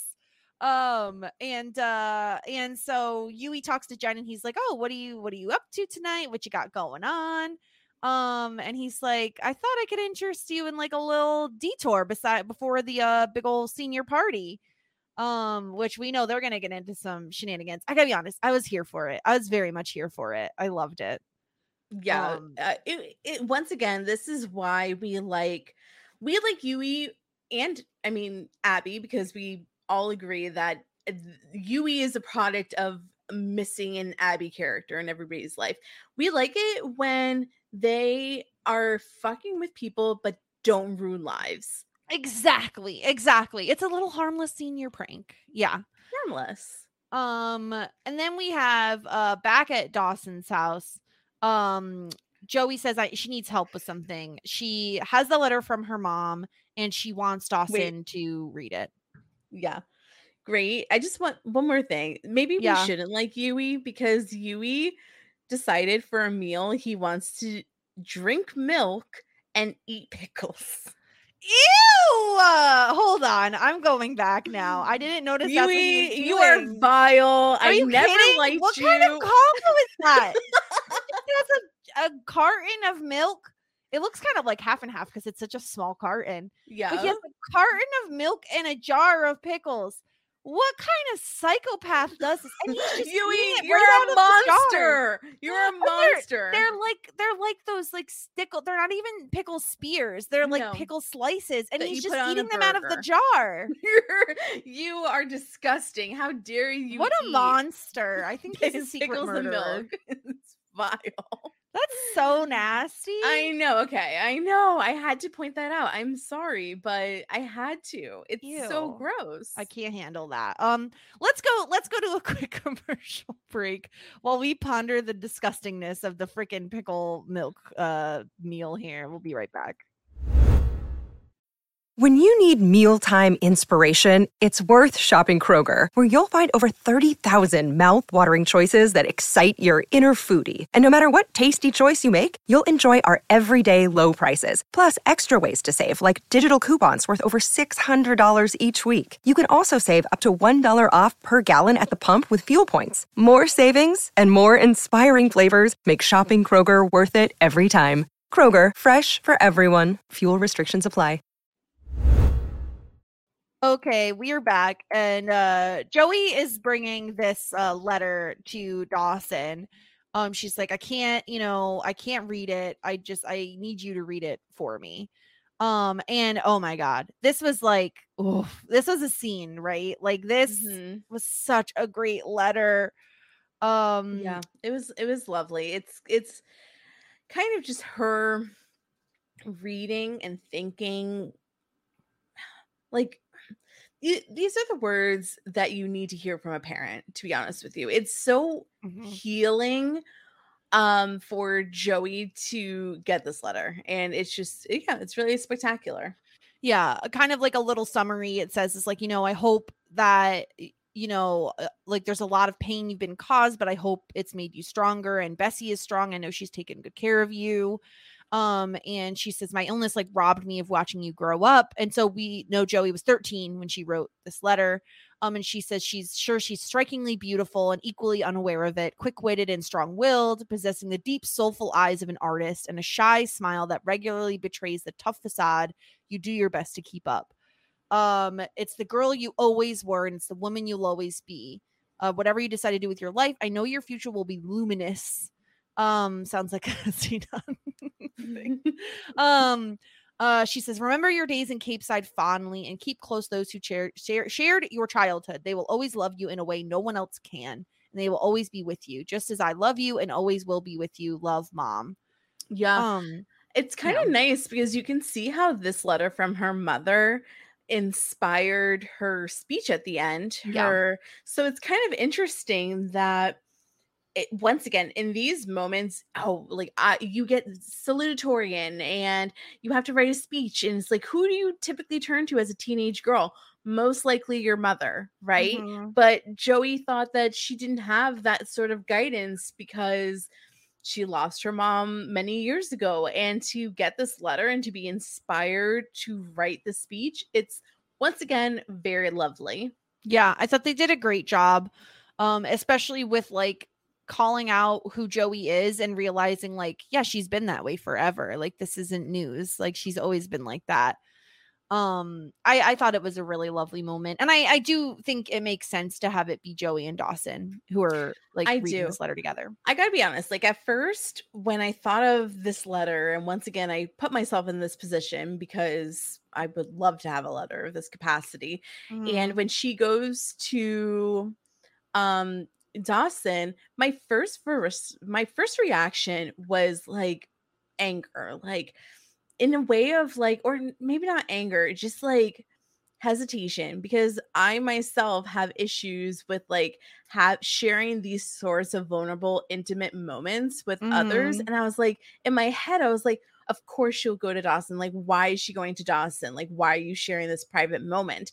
And I thought that it was really helpful to see that everybody needs different things, and Joey really did need Dawson in this moment to share and read this letter to her, and it kind of turned it around with me, because she's able with Dawson to be open and lean on somebody else for support. And I think that a lot of people struggle with using the resources you have to lean on them for support. And I just thought that, I don't know, like, I don't know if the writers of Dawson's Creek were thinking that big in what they were creating in this moment, but for me it was kind of like a teachable moment that's like, you have these support systems for a reason, use them, utilize them. Yeah, it takes a village. Yeah. Right. Yeah, no, I'm with you. I think it makes sense here when she's having a tough time, like to read it. I think it would be harder if it was Bessie because they'd both be crying. I think it makes sense for that it's Dawson in this instance. Well done. It's a really well done scene. Mm-hmm. And then they go to this graduation party. Joey is kind of, procrastinating a little bit. She hasn't written her speech yet. And then they see Andy, and it was so sweet. Everyone hugs. Very sweet. And she says, like, "Oh yeah, I love Italy. You all have to go right now. All of you, right now. Right now. We gotta go right now. Like, I let's love get on the plane." Very Andy. It was. Oh, I love it. Yeah, she's so excited. She's so happy. She really, really wants to share it. Mm-hmm. I just love that Andy is so happy. She says it's heaven. It's heaven there. She loves the architecture. She loves the men, the food. Did I mention the men? Yeah. I love that cute. She's having such a great time in Italy. Me too. Meanwhile, Pacey gets a little house call from his teacher. And so he asks, like, "Oh, did you study for the final that you walked out on?" And Pacey's like, "Yeah, I did." And he's like, "Okay, well, do you want to prove it?" And Pacey's like, "Oh, so you did listen." And the teacher says, "You're not an idiot or a punchline. You're why I teach. The honor students, they don't need me. They're going to forget me as soon as they leave. But you," and Pacey says, "I have a funny feeling I'm going to be telling this story for years to come." And so Pacey gets a second chance at taking this final. And I really like that the teacher did this. I mean, making a house call is a bit strange, but I thought it was nice how he kind of realized, like, wow, I was an ass. Like, I shouldn't have said what I said. I messed up. As a teacher, you have such an influence on your students, and he messed up in the moment, and he realized that he had to do right by it. And I like that he gave Pacey the second chance that he deserves. Yeah, definitely. So that was nice. So he sits down to take his test. He has 40 minutes to do it. Then we see Jen and Yui skulking around in the dark, looking for the sprinkler system. I loved this. So he's like, "We have to reset the timer so the sprinklers go on during graduation. It's going to be so great." They're in the middle of trying to do this when this is wild to me. Not only does the security guard walk up, but the freaking principal, what's he doing here? I think that he had speculation somebody was going to pull shit like this. So I think that he was patrolling the evening before graduation and wanted to stop it. And it's like, what a freaking boring ass, no fun guy. So he has this grudge, right? Like, he has the grudge. They stole his dog and they stole his boat. Right, that's fair. That's very fair. And he does think it's Yui. Yui got the blame for all that. He does. So he is anti-prank. He does not like pranks ever. April Fool's Day, his least favorite day of the year. Yeah, he's not about it. He's a little freaking fun sucker, so he catches them. And then we have Andy and Dawson. I loved the little one-on-ones we get with Andy and characters this episode, because it felt like, if you're gonna bring her back, like, really bring her back. Let her have these moments with certain characters. I agree. I agree. So she says, "I'm really sorry to hear about Gretchen." And Dawson's like, "Yeah, I'm sad that it's over, but I don't feel like I have this cloud hanging over me." Yeah. And Andy, just like us, is like, "Oh my gosh, you've changed. No endless replays of what went wrong. No dark period of pain and regret." Yeah, she's proud of her, because remember the last time we saw interactions between Andy and Dawson was when Andy, was very hurt by the Pacey Joey relationship. And she was shocked by it, but she came to, by the time she had left for Italy, to a realization that it's beyond her, and it's not she accepted it because she realized, like, this is not about me. Like, you know what I mean? She was able to take herself out of it. But at that point, Dawson was still mad and refusing to speak to Joey and refusing to speak to Pacey. And to see the time that, like, 6 months or however long of a difference it made, where Dawson did a lot of growing that we're really proud of. Yeah, and I think he says it best when he talks about like his relationships, when he says Joey was my first love, but Gretchen was my first mature relationship. Yes. And she made me realize I'm capable of loving someone. Aww. And I thought that was so perfectly said. It was so well put. Yeah. Because that's so right. We said we were so shocked and like excited about the maturity that he had when he was dating Gretchen, and we loved them as a couple. Yeah, bellissima, as Andy would say. In Italian. And Andy says, I wish I were a memory like that to someone who thinks back on me with a smile, even though we've long since are gone our separate ways. Wait, literally, you, me, DBK, Linda. Like, we all think of Andy. Yeah, Andy's and think angels of her with here. A smile. The real life Andy's angels. Yeah. And of course, that's when Pacey shows up. And I gotta say, I'm not gonna lie, I almost cried when Pacey and Andy reunite and he like picks her up. I was like, oh, my heart. I'm so proud of you. Almost tears. I was crying buckets throughout the entire episode, obviously.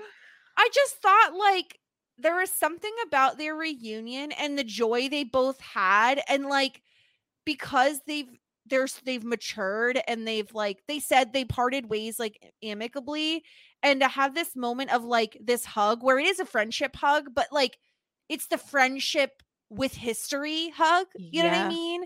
And like, we've seen him hug her like that before, and it just, the joy, I don't know, we haven't seen Pacey smile like that in a while, and it was just really, really nice. It truly is.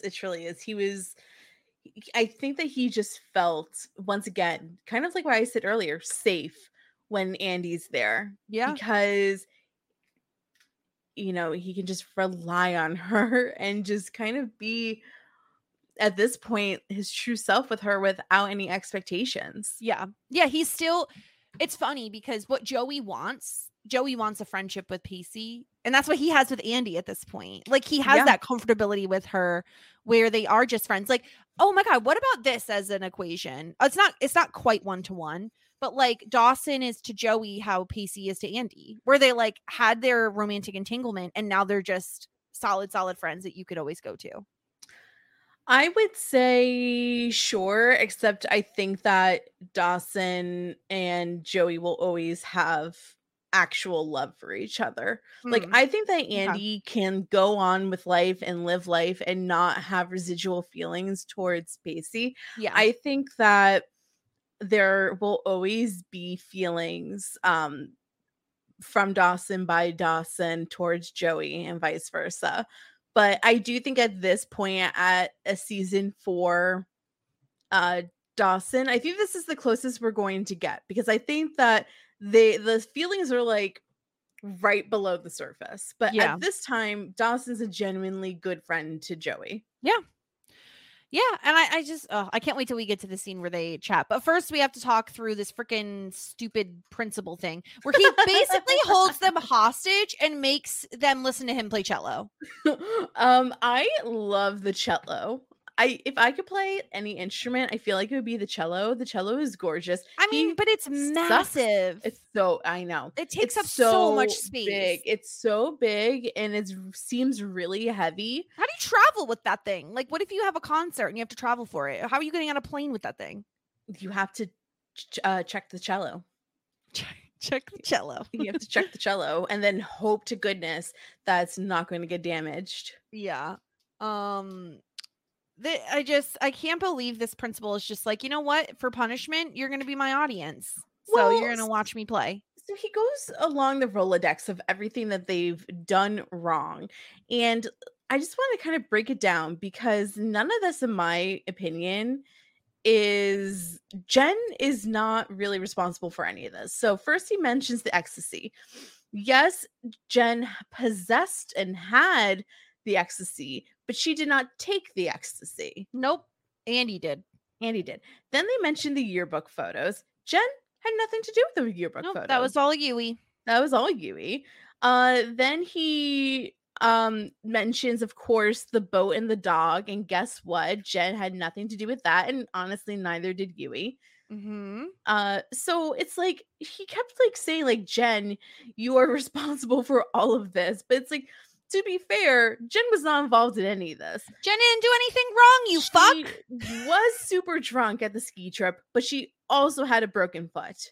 Oh, wait, wasn't that teacher on the ski trip? Not the principal. Was that other the teacher that was on the okay? Yes. What's this dude's name again? Peskin? It's Mr. Peskin. No, I'm sorry, that's the principal. Kasdan. Kasdan. Okay. Kasdan. I feel Because like I feel like we have seen him before, but I honestly I think he was on the can't ski trip, like you said. He was on the ski trip, sure. Yeah. But yeah, this is all bullshit that like he basically gets to hold them hostage. I'm like, can you at least call their parents and like tell them they're safe? Like, what's wrong with you, you fuck? No, because it's the party. So their parents don't even know they're supposed to be at the party right now. This Ridiculous. is a punishment. Like, you are not allowed at the party. You have to listen to me play cello. Surprisingly, the party was not held at Leary's Fresh Fish. Thank goodness. Yeah. But at the party, of course, we see Andy and PC have their little reunion talk. And Andy says, I'm really sorry about you and Joey. I know how much she means to you. And I thought that was, again, very big of Andy because of how things, ended there. And he says, I think I'm going to be all right. She says, I don't want to see you sad. If there's anything I can do. And he says, there is something you can do. And he says, tell me what it's like out there when you're out on your own. And I loved this. I loved this so much because he's about to do something not dissimilar to what Andy is doing. Yeah. Go out on his own, become his own person, heal from life. I mean, Andy had a lot of healing to do too, between the stuff with her mom, the stuff with her dad, the stuff at school, her mental health, like the Pacey stuff as well. So, and once again, when you kind of have the ability to get yourself out of the situation where it causes you the most harm and pain, then you grow. Yeah. I loved this so much because I thought Andy also had really good advice. Yes. Where she says, it was really scary at first. I didn't know anybody, but it took no time. They got to know me. And before I knew it, I had a bunch of friends and I wasn't lonely. And I realized the longer I was away from here, that leaving Cape Side wasn't an end. It was a beginning. And that's truly how I feel people should feel about graduating in general. That it's just the beginning of your life. Like, it is not an end. It is an end to an era, but it is a beginning of something. And Pacey, I loved that Andy was the one that Pacey revealed this information to first, where he says, I got a job offer to crew a boat this summer. It means getting on a plane to go to Miami because the boat leaves for the Caribbean. And he says, I really want to do it. I'm so glad you're here right now.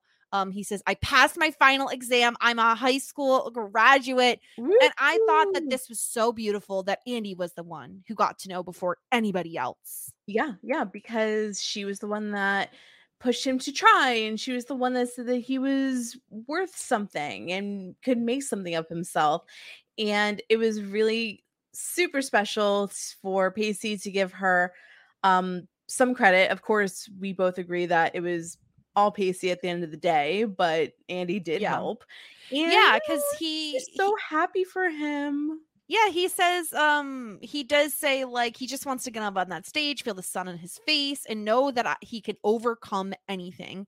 And when she asks, like, why did you tell me? He says, you were the first person in my life who ever told me I could be more than I was, and I believed it. So I guess that's thank you.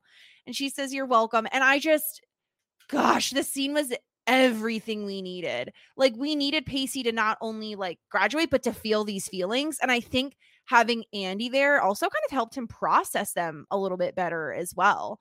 Like, it just reminded him of, like, you know what? There was someone who believed in me. And not that Joey doesn't, because she does, but it's just very different. There's a lot of, like, other shit going on with Joey. And I love him just saying, it's so good to see you again. And they hug. And I just was, like, the most happy person ever watching this scene. Yeah, I really was. I was really happy too, because it just shows that going to Italy really was the right decision for Andy, she seems so light. You know what I mean? Like Mhm. just so light and able to And just mature too. mature. And I think that this is ultimately exactly what Pacey needs to become the man that he's always meant to be. Yeah. This is perfect. And I love that they're both kind of going on their own journeys here. She's going back to Italy. He's going on a boat to the Caribbean. Like they're both starting some big things. And I really love that for them. I thought this was so sweet. And then of course he runs into Joey and he's immediately not smiling anymore. I'm not saying a thing, but you all know what I'm thinking. Yeah.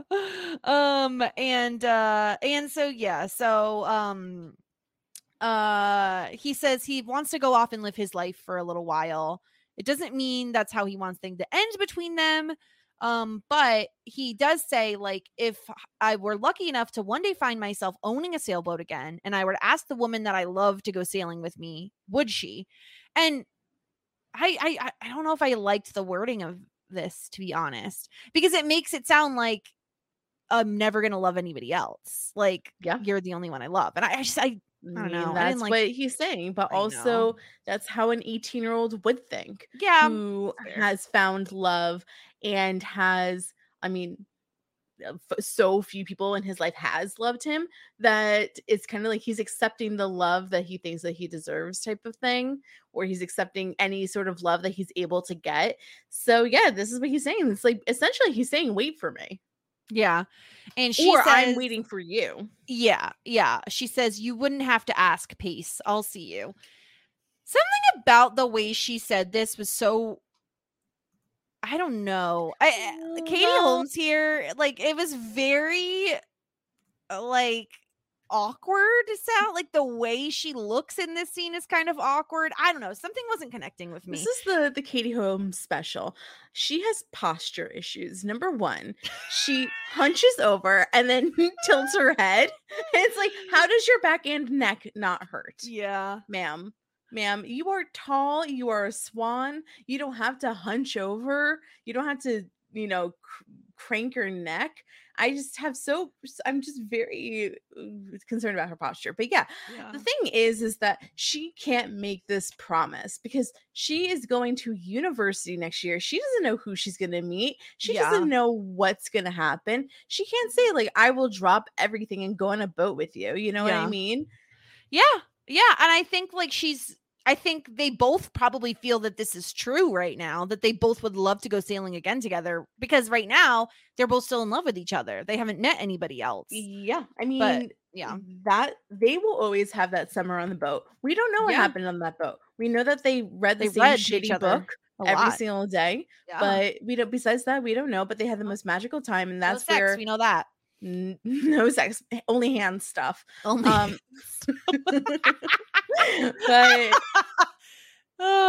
we know that they had a great time. Yeah. I really loved this moment where we get to see Pacey sitting in his little Hawaiian shirt outside of the graduation setup, and he's just like looking up at the sky, feeling the sun on his face, and then he leaves. And I love this because Pacey is the kind of guy who wouldn't attend his high school graduation. His family isn't going to be there. Maybe they will be there, but he doesn't really care. He has better shit to do. He's already moved on with his life. And I thought this was a really great moment for Pacey. He took the moment to be at the graduation ceremony and take it in. And that was his closure of high school for him. That's what he needed. And then he hopped on a plane to Bermuda? Is that where he's going? He's Bahamas? going to Florida to go off the Caribbean. Florida? Oh yeah. Miami. The Caribbean. That's where he's going. They didn't specify which island, but that's where he's going. Then we have Joey and Bessie like rushing. They're running late. They have to go. And we get Bessie we get a little moment back to the pilot episode where Bessie is putting lipstick on Joey. And she asks, like, oh, did you ever read Mom's letter? I don't want to be nosy. But Joey's like, listen, I can't tell you right now. We're gonna cry. We're gonna cry if I tell you. But she was right. You did a great job at taking care of me. And Bessie says, that's not fair. Like, you did deserve a mom. And Joey says, Bessie, I got two. And Bessie immediately is just like, you said you were gonna make us cry. Oh gosh. Yeah, it's once again, it's just like really sweet, and it kind of just feels like closure. Like, I don't know if we're gonna see Bestie next season. She has stuff to do, not take care of Yeah. baby Alexander, but some stuff to do. Yeah. So, which by the way, why is baby Alexander not coming to the ceremony? Where's Bodhi? He's not coming either. Yeah, come on. Yeah, ridiculous. But again, this is why this episode felt so much like a finale, because of all these moments.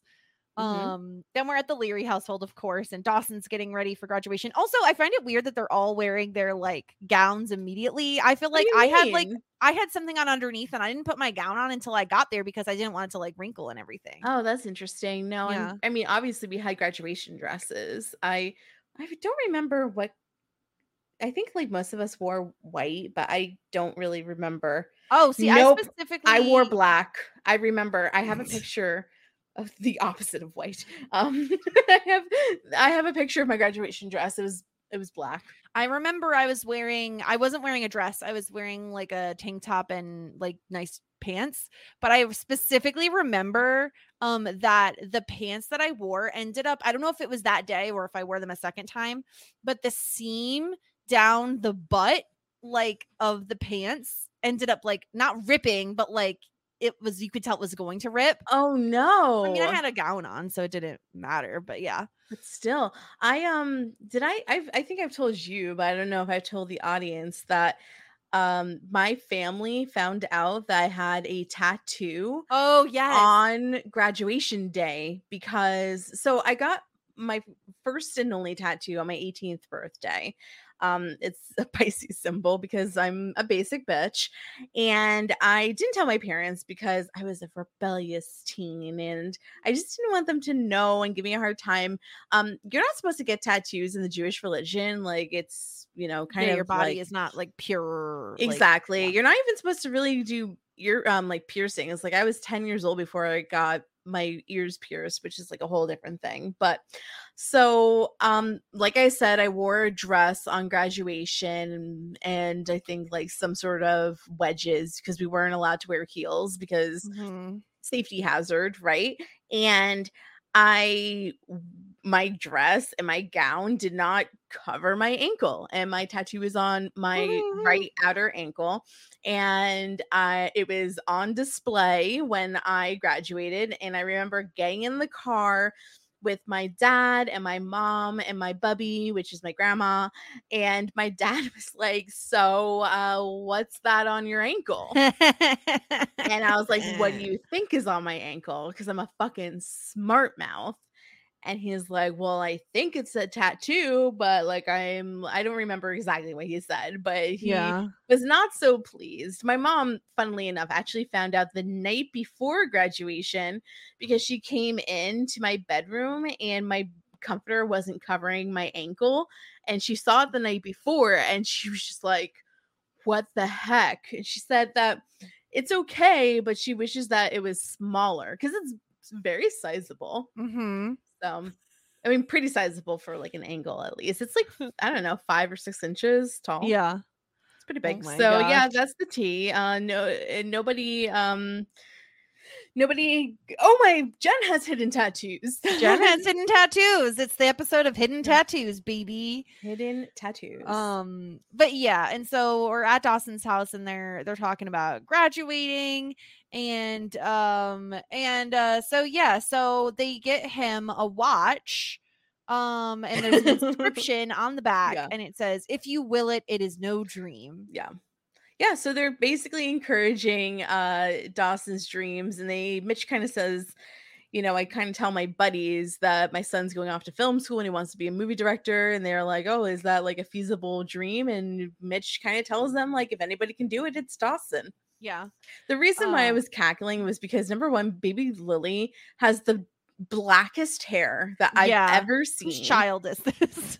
And whose child is this? And number two, covered with a long sleeve onesie. Oh, always and like blankets. 30 blankets. It's because they saw baby Alexander get no blankets and they're like, we need extra blankets. Baby Alexander's always cold, but baby Lily's always hot. And she's sweating. That's why they make a great couple. And so then we have Dougie stopping by to see Pacey. And it's so nice. He offers him like, do you need anything? Do you need money? And Pacey's like, no, I just need to store my stuff at your place. Which I'm like, where? Dougie's apartment is not very big. Where is Pacey's crap going to go? I really don't know. Maybe he's gonna get rid of the furniture or something. He's not gonna get rid of the furniture. Maybe he's gonna take out a storage unit. Yeah. And Dougie says, you do really deserve like another exciting summer. And Pacey does say, you know what? It'd be a shame for me to not let another day pass, like without telling you how much I've looked up to you as my big brother. I do actually think one day you'll make a girl very happy. And so yes, they have a little, as much as like, you know, they joke and stuff, but like this is the best moment we're probably gonna get from them. So was it bad that I was almost expecting Doug to be like, actually, you've been right the whole time? Like, my preference is men. Yeah, that would. I mean, yeah, why not? No, I did like this moment though. I thought this. Was I did too. Like Once a again, jokey moment, but this is where they're going to be able to hopefully live at. I think that distance does make the heart grow fonder, and I think that when Pacey gets whatever success that he is bound to get, I think that his family, I don't know, Doug at the very least, Gretchen, of course, they're gonna, you know, give him the props that he deserves. Mhm. His parents are a lost cause, and Jane Lynch sucks, and his dad blows. So there's no hope for his parents. Yeah, just Dougie and Gretchen. And Carrie is the worst too. Carrie sucks. Carrie's terrible. So we have the McPhees showing at graduation. Andy's trying to fix Jack's tassel. He's like, oh, I'm going to throw it in the air anyway. And Andy says, we're not supposed to do that. The pointy ends might hurt someone. We had a rule about that at our graduation. Really? You weren't allowed to throw your cap. Yeah. Yep. I don't remember rules about throwing caps. It's tricky because a lot of girls like use like bobby pins like Andy did to keep theirs on their head so it doesn't fall off. Yeah. So we gonna do undo the bobby pins and then throw it, and then how do you get it back? A lot of people, I think, took the tassel off before throwing the cap so that they could retain the tassel. Yeah, I guess my concern would be getting your hat back, but also, why do you want the hat anyway? Well, you want the hat because it has the tassel. So who cares about the hat if you have the tassel, basically. Do you still have your high school graduation tassel? I do. I had it in my car for years. And so I graduated with the colors green and gold. And it got like sun like discoloration as a result, and it turned, funnily enough, my college colors were purple and gold, and the tassel, the green, kind of turned purpley. Wow. So they kind of turned into my college colors. That's very fascinating. Yeah, my high school graduation cake had gold in the middle, and then it had green on the left and purple on the right, so it was like moving from past, present, and future. That's pretty cool. Yeah, I definitely have my college graduation cap, which I decorated, and tassel. I had 2 tassels because I was honors, just like Andy, but not really. You got an extra tassel for honors, or you got that thingy that goes around your? Did you get the ropes? Both. I had ropes, but I also had I had a gold tassel instead of a black tassel. Oh, interesting. Because ours was like theirs, it was 2 colors. Yeah, you had the tassel, and then if you were gosh, I think if you were like honors, you got those gold ropes, which I also had like in my car for a decent amount of time as well. No, I don't remember about high school tassels, but I thought it was interesting that, like, remember earlier in the episode, people were like, oh, you're gonna go sit up there with like all the smart kids. Yeah, and all the smart kids had the yellow, the yellow, I don't know what thing. it's called. The sash almost, yeah. But once again, Andy wasn't up there with all the other smart kids. Yeah, it's bullshit. Andy had the honor sash, but apparently she wasn't allowed up there. But we find out, Andy tells Jack that she's staying in Italy. She deferred Harvard by a year. She just can't imagine being happier anywhere else. Yeah, and good so for her.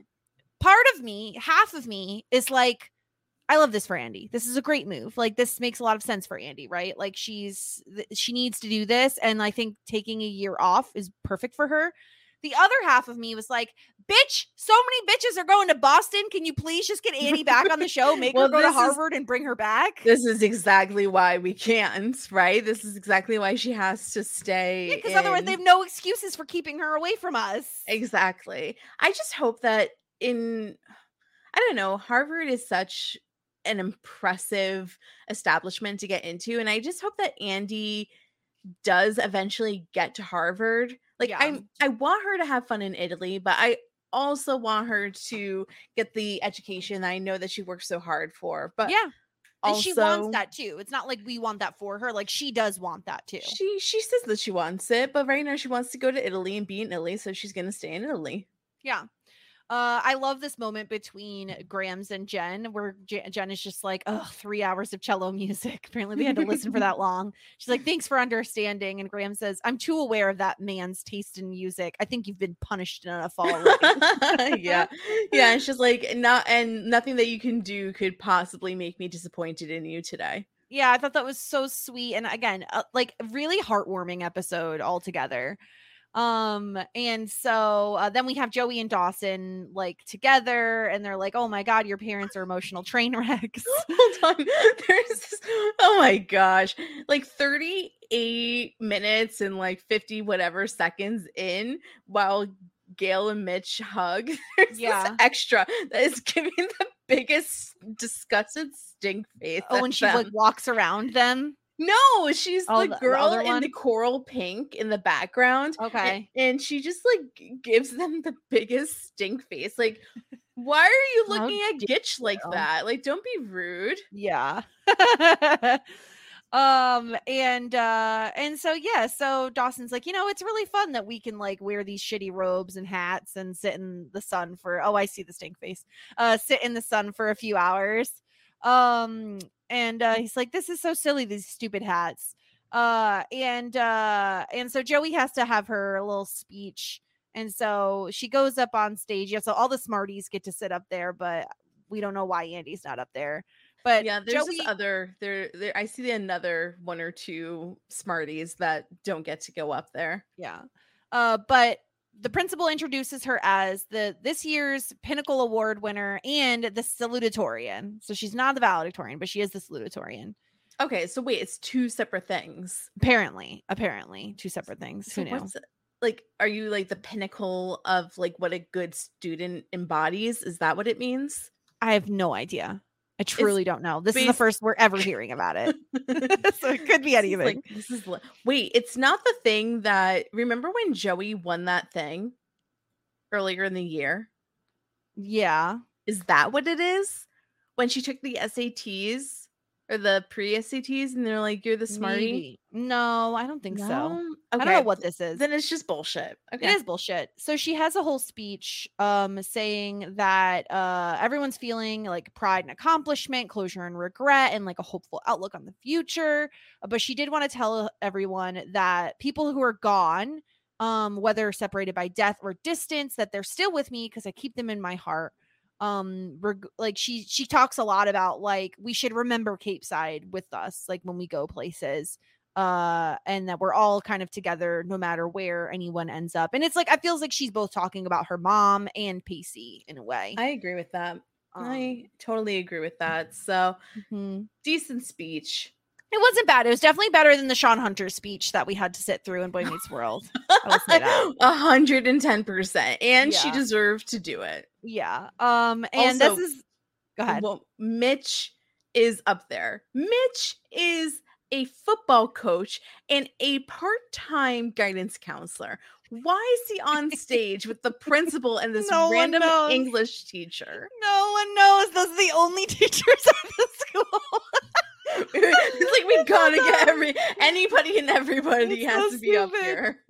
Also, as someone who podcasts a lot and has a microphone puff, I could not stop staring at this ripped up, jaggedy ass fucking microphone puff they had. Bitch, buy a new microphone puff. They're so inexpensive. So annoying.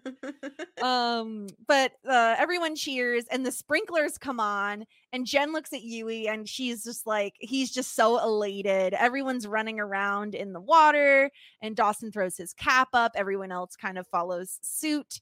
And I really liked this moment. I thought this was really fun to have like the sprinklers go off. And as this is going on, we have the principal calling out names, and it's all alphabetized, obviously. So we do hear Pacey's name, and just as his name is being called out, we see Pacey like boarding the plane to Miami. Okay, living for that. I'm living for it. And it's so rock and roll to be like, screw you, I'm not going to my high school graduation. Yeah. You know, you call out my name and I won't be there. It's Yeah. cool. This was really great. I loved both the sprinkler sequence where like the parents must be so pissed off because they're going to get shitty pictures of their soggy, wet children. And also just seeing Pacey be like, fuck the patriarchy. I'm going on my own. Like, I'm wearing my Hawaiian shirt. I got my big old bag and I'm boarding a plane outside, which is super cool. I've never done that. It looks like a tiny ass it does plane, look it looks like a really dangerous, creepy plane, but also like good for him. And once again, being Pacey is the president of the Hawaiian shirt, and I just want to applaud him for finally wearing a Hawaiian shirt in a appropriate setting. Yeah, because he's been wearing them for years, and finally he gets to wear it for the right reason. Yeah, no, I love this. It's totally fitting of where he's going. So this was a great freaking episode. Again, feels so much like a finale. It's hard to believe we still have an episode to talk about what's this gonna season. Happen? Do you want to know the title of this next episode? Yeah. Coda. I have no fucking clue what that means. What does Coda mean? Coca-Cola. Coca-Cola. Coda. I don't know. I mean, no, I don't know. Okay, well, I'm looking up Coda. Child of deaf adults. I don't think that's what it is. Yeah, I don't think that's it either. I have no idea what it means. I have no clue. It says coda is the concluding passage of a piece or movement, typically forming an addition to the basic structure. The concluding section of a dance is a coda. So conclusion. I guess that makes sense. I mean, could you not just call it conclusion? Sure. One would imagine you could. Yeah. But that was our episode. Are you ready to get into some wonderful, lovely feedback? Yes, por favor, please, and thank you. All right, let's listen to a voicemail from Temmie and see what he has to say.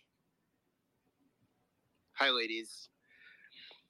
I started to watch the episode, but I watched the episode with the DVDs with the executive producer commentary, Paul Stupin. And midway through, he said that they had auditioned Zach Braff to play the role of Yui. So I just started thinking about all the possibilities, but I think he had gone with Scrubs at the time, so they went to their second choice with Mark Makovich. But they were talking about how he was the female Abby. So all the things we thought and you've been saying, is what they were thinking. So I think that's kind of cool. But you'll remember that I introduced the idea of Joey sitting Dawson and Pacey down and having the polyamory.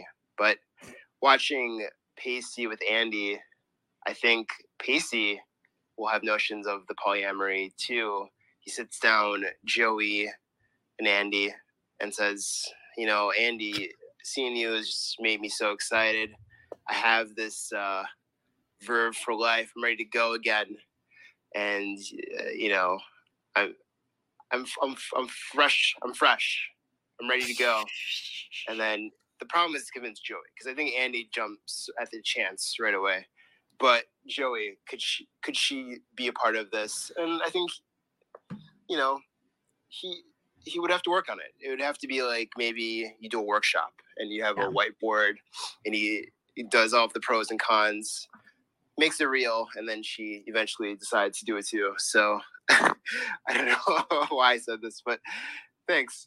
Bye. Okay, I do think that Andy would give anything a shot, like one shot. Like, I don't think that Andy's ever going to say no to an opportunity, especially a sexual opportunity. You will not get Joey to agree to this relationship. It would never happen. Temmie just left us like a full-on minute and 30 voicemail all about polyamory between Andy, Joey, and Pacey, and I'm just shook right now. Okay, it would never. Okay, Joey just wouldn't. She's too ready. Jealous. Oh yeah, are you fresh? Are you fresh and ready? Also, the whiteboard idea is hilarious to me, that you would sit down at the possibility of a throuple and be like, all right, this is the position we're going to do. You're going to go here. I'm going to go here. Team break. Yeah, you need the pointer. And then the laser pointer, the slappy pointer. Yes, the slappy pointer. Not a laser pointer, a slappy pointer. Exhibit A of as to why this would work out. No, this I think that Andy would try it. I think that Andy would try a threesome. I don't think that Andy is like fully committing to a polyamorous. No, and Joey wouldn't do either. No. Pacey would definitely see what he can get. But super cool that we were right on track with the Yui stuff, how they're trying to emulate whatchamacallit, Abby, and then Zach Braff would have such a different energy in this role, though. But I see it. I can see where they were going. I can see the look that they were going for, because Yui's not too dissimilar to a Zach Braff in terms of looks. Oh, in looks, definitely in looks. I think it would have been a much more lovable if Zach Braff did it than Yui. Definitely agree with that, because Zach Braff is goofy. I don't know where Zach Braff is right now, but I hope he's okay, because the news came out that he and his girlfriend Florence Pugh broke up. I'm so sorry. Can you say that? I don't know how to say Florence Pugh. You just said Pugh. She spells her last name Plugh. How else am I supposed to Pugh? But you just went like Plah. That's in my head whenever I read that name. They break up. You know who that is? She's like the it girl right now. I did not know. I don't know anything about her. She's a little young, and Zach Braff is not so young. So people have been talking shit about the relationship for a while now. And she because he was famous and she was like a young actor, so it seemed a little sus. And now she's becoming like the Hollywood it girl, and they broke up. So everyone's like wants to saying, "Good for you, Florence Pugh. Like you went." You French? Is that what it is? I don't know. She's British, actually. She's British. Okay, then it's you're like Florence Pugh. Like it's like French. I don't know how to pronounce her last name, but in my head let's see Florence how to pronounce Florence. Oh, it's Puh. It's Puh. See, it's really hard. How do you pronounce her name? P-U-G-H. There's no L. Florence Pugh. Okay, hold on. I want to listen to this. Hold on. Florence Pugh. That's what my computer is saying. Okay. Florence Pugh. Florence Pugh. Florence Pugh. I don't know why it cracks me up so much. But the way you just said her last name was just like, you were like trying to go over it quickly, but instead it was just like Florence Pugh. Fuck. Florence Pugh. I feel bad for Zach Braff, but also happy for Florence Pugh and have her 20-year-olds like rendezvous. Moving on from Florence Pugh. Literally, fuck it. We got a message. Is this from? I think this one's from Eric. Sarah. Where he asks, "Is this the best Pacey episode so far?" Gosh, that's hard to say. Of all time, or I don't think it's of all time. I think of the season. Yes, of the season, I believe so. I think his best episode is probably a season 2 episode. If we had to do best Pacey episode, one day we'll have to rank the top 5 Pacey episodes. How fun would that be? I think that could be fun to go back and be like, what is the best episode for individual characters? That could be fun. Put it on the books. And he also says, I think it would be a good idea to go back to season 1, episode 1 to see how far we've come. I feel like that's a great idea, but not until we finish the series. I think it would be fun to go back to season 1. Great idea, Eric. I love that. Thank you, Eric. Yeah, thank you. We also got a voicemail from Linda, as I am to understand, which I'm very jazzed to listen to because we've not gotten a voicemail from Linda before. Not that I We've can never remember. gotten it. I mean, we know Linda for being the Andy McPhee fan club. So it's Um, naturally she'd have to send in a So voicemail in this episode. naturally, she is here. So I am going to play this voicemail. Hey, Sarah Jess, Shit 90 Squad, co-founding president and proud member of the Andy McPhee fan club, Linda here. Been counting down the ups until I get to see my precious angel Andy again. So happy to see her, but so sad that this is her final on-air appearance since those jerks cut her scenes from the series finale. More outrage on that when the time comes. Now on to The Graduate. The way my soul came to life when Andy stepped off that plane. Even Dawson, oblivious to the world Dawson, sees how much Andy means to Pacey and how important she'll always be to him. Such a sweet scene, and I wish we got to explore their friendship more. At least we'll always have the blues. The spinning pandy hug. Oh, how my heart ached for this. Then Pacey has to bring on the sobbing. You're the first person in my life who ever told me I could be more than I was. And believe it. So I guess that's thank you. Oh, this pandy scene is so beautiful. I really do feel like Pacey and Andy bring out the best in each other. Pacey completely lit up when he was talking to Andy, and he seemed like the happiest he's been in a long time while he's talking to her. Also, I feel like Andy played a big part in Pacey realizing he needed to step away and focus on himself. The way Pacey and Andy always believe in each other, want to tell each other their big news first, the way seeing each other happy makes them happy are some of the reasons that I love them so much. And to me, they are soulmates. They have this amazingly strong bond that will always be there, and they'll always be there to lift each other up, and they'll just, I love them so much, but like, y'all know that already. Thank you, Andy McPhee, for bringing so much joy to Cape Side and bringing so much joy to our lives. You deserve so much more than to be erased from existence. If I remember correctly, she is never mentioned again after this episode, which is complete BS. We love you and we miss you, Andy. Thanks for being our precious angel girl and lifting us all up. Okay, one final thing before I go. Was Yui eating pickles and drinking milk? What? He's not human. No, what? All right, one more episode to go for this season. It's been surprisingly a fun ride. All right, bye, lovelies. I hope you have an amazing week. I'm dying at Linda also noticing the pickles and milk. That is vile. so funny. He's not even human, she said. Oh my god, I love that. Linda, it was so wonderful to hear your voice, to hear from you. You're the cutest thing in the galaxy. I just love Linda being like, "Oh my god, the hug," because that's exactly how we felt too. Yeah, that's how we felt. Mhm. Oh my gosh. What yeah. a lovely voicemail.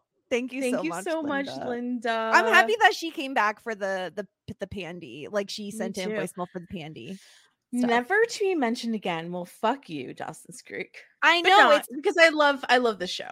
no, but it's fucked up when you think about like I gotta be honest, like Andy is still my top tier character, like across all the seasons. Like I just think she's the best. And so it really sucks that like they did her dirty like this. From everything I found online, and anybody who knows more, please feel free to send it in. I'm very curious. Everything I could tell, it was like a writer's decision. It had nothing to do with like Meredith Monroe wanting to leave. And so I'm super curious to know, like, was she upset? Like, did she want to be on the next season? Like if they had said, Andy, will you come back? Would she have said yes? You know, they're probably better off for her to leave on a high note than have her be done dirty by the writers again. Yeah. But gosh, I loved Andy, and I really think her like I think at least 50% of my enjoyment of this episode was the return of Andy, probably more. Well, yeah, but I think that we had like a lot of good bones. Like I think that everybody in this episode was able to have their own moment to shine. Like even Joey, who's also had like a debatably bad season this season, was able to have those really great moments about her mom with Bessie. Like Dawson got really great moments as well with, I mean, did he? He had decent moments. Yeah. But I think like everybody was able to shine in this episode, which makes a great episode of television, but it does beg the question, what are we going to see in the season finale? And is it going to be Big D's Big D?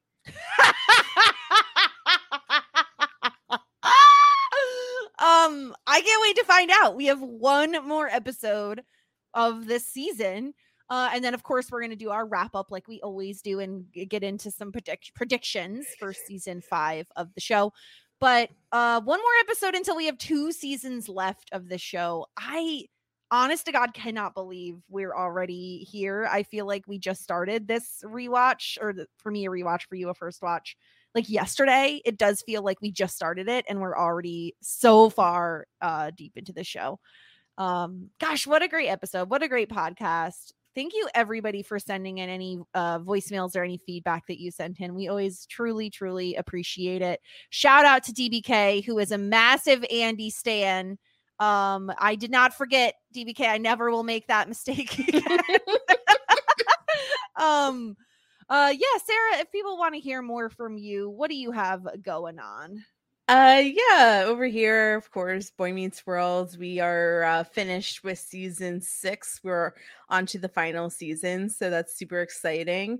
We also had a great time covering Xenon over at Post Show Recaps. Finished up our coverage of Pretty Little Liars Original Sin, and we have a few more episodes of League of Their Own with Grace and Marissa. So find me at Sarah Ferguson. Find us at Shit90s Pod. Fantastic. Of course, you could find me at The Just Sterling. I cover Community with Josh Wigler on community building, and we both finished up Paper Girls and Pretty Little Liars. So that's all I got in the works for right now. But of course, if anything else comes up, you can always check my Twitter. I'll shout it out there. Thank you all for listening. We'll be back in just 1 week with the season finale of season 4 of Dawson's Creek. We will talk to you all then. Bye. Just ask. Shit 90 shows taught me.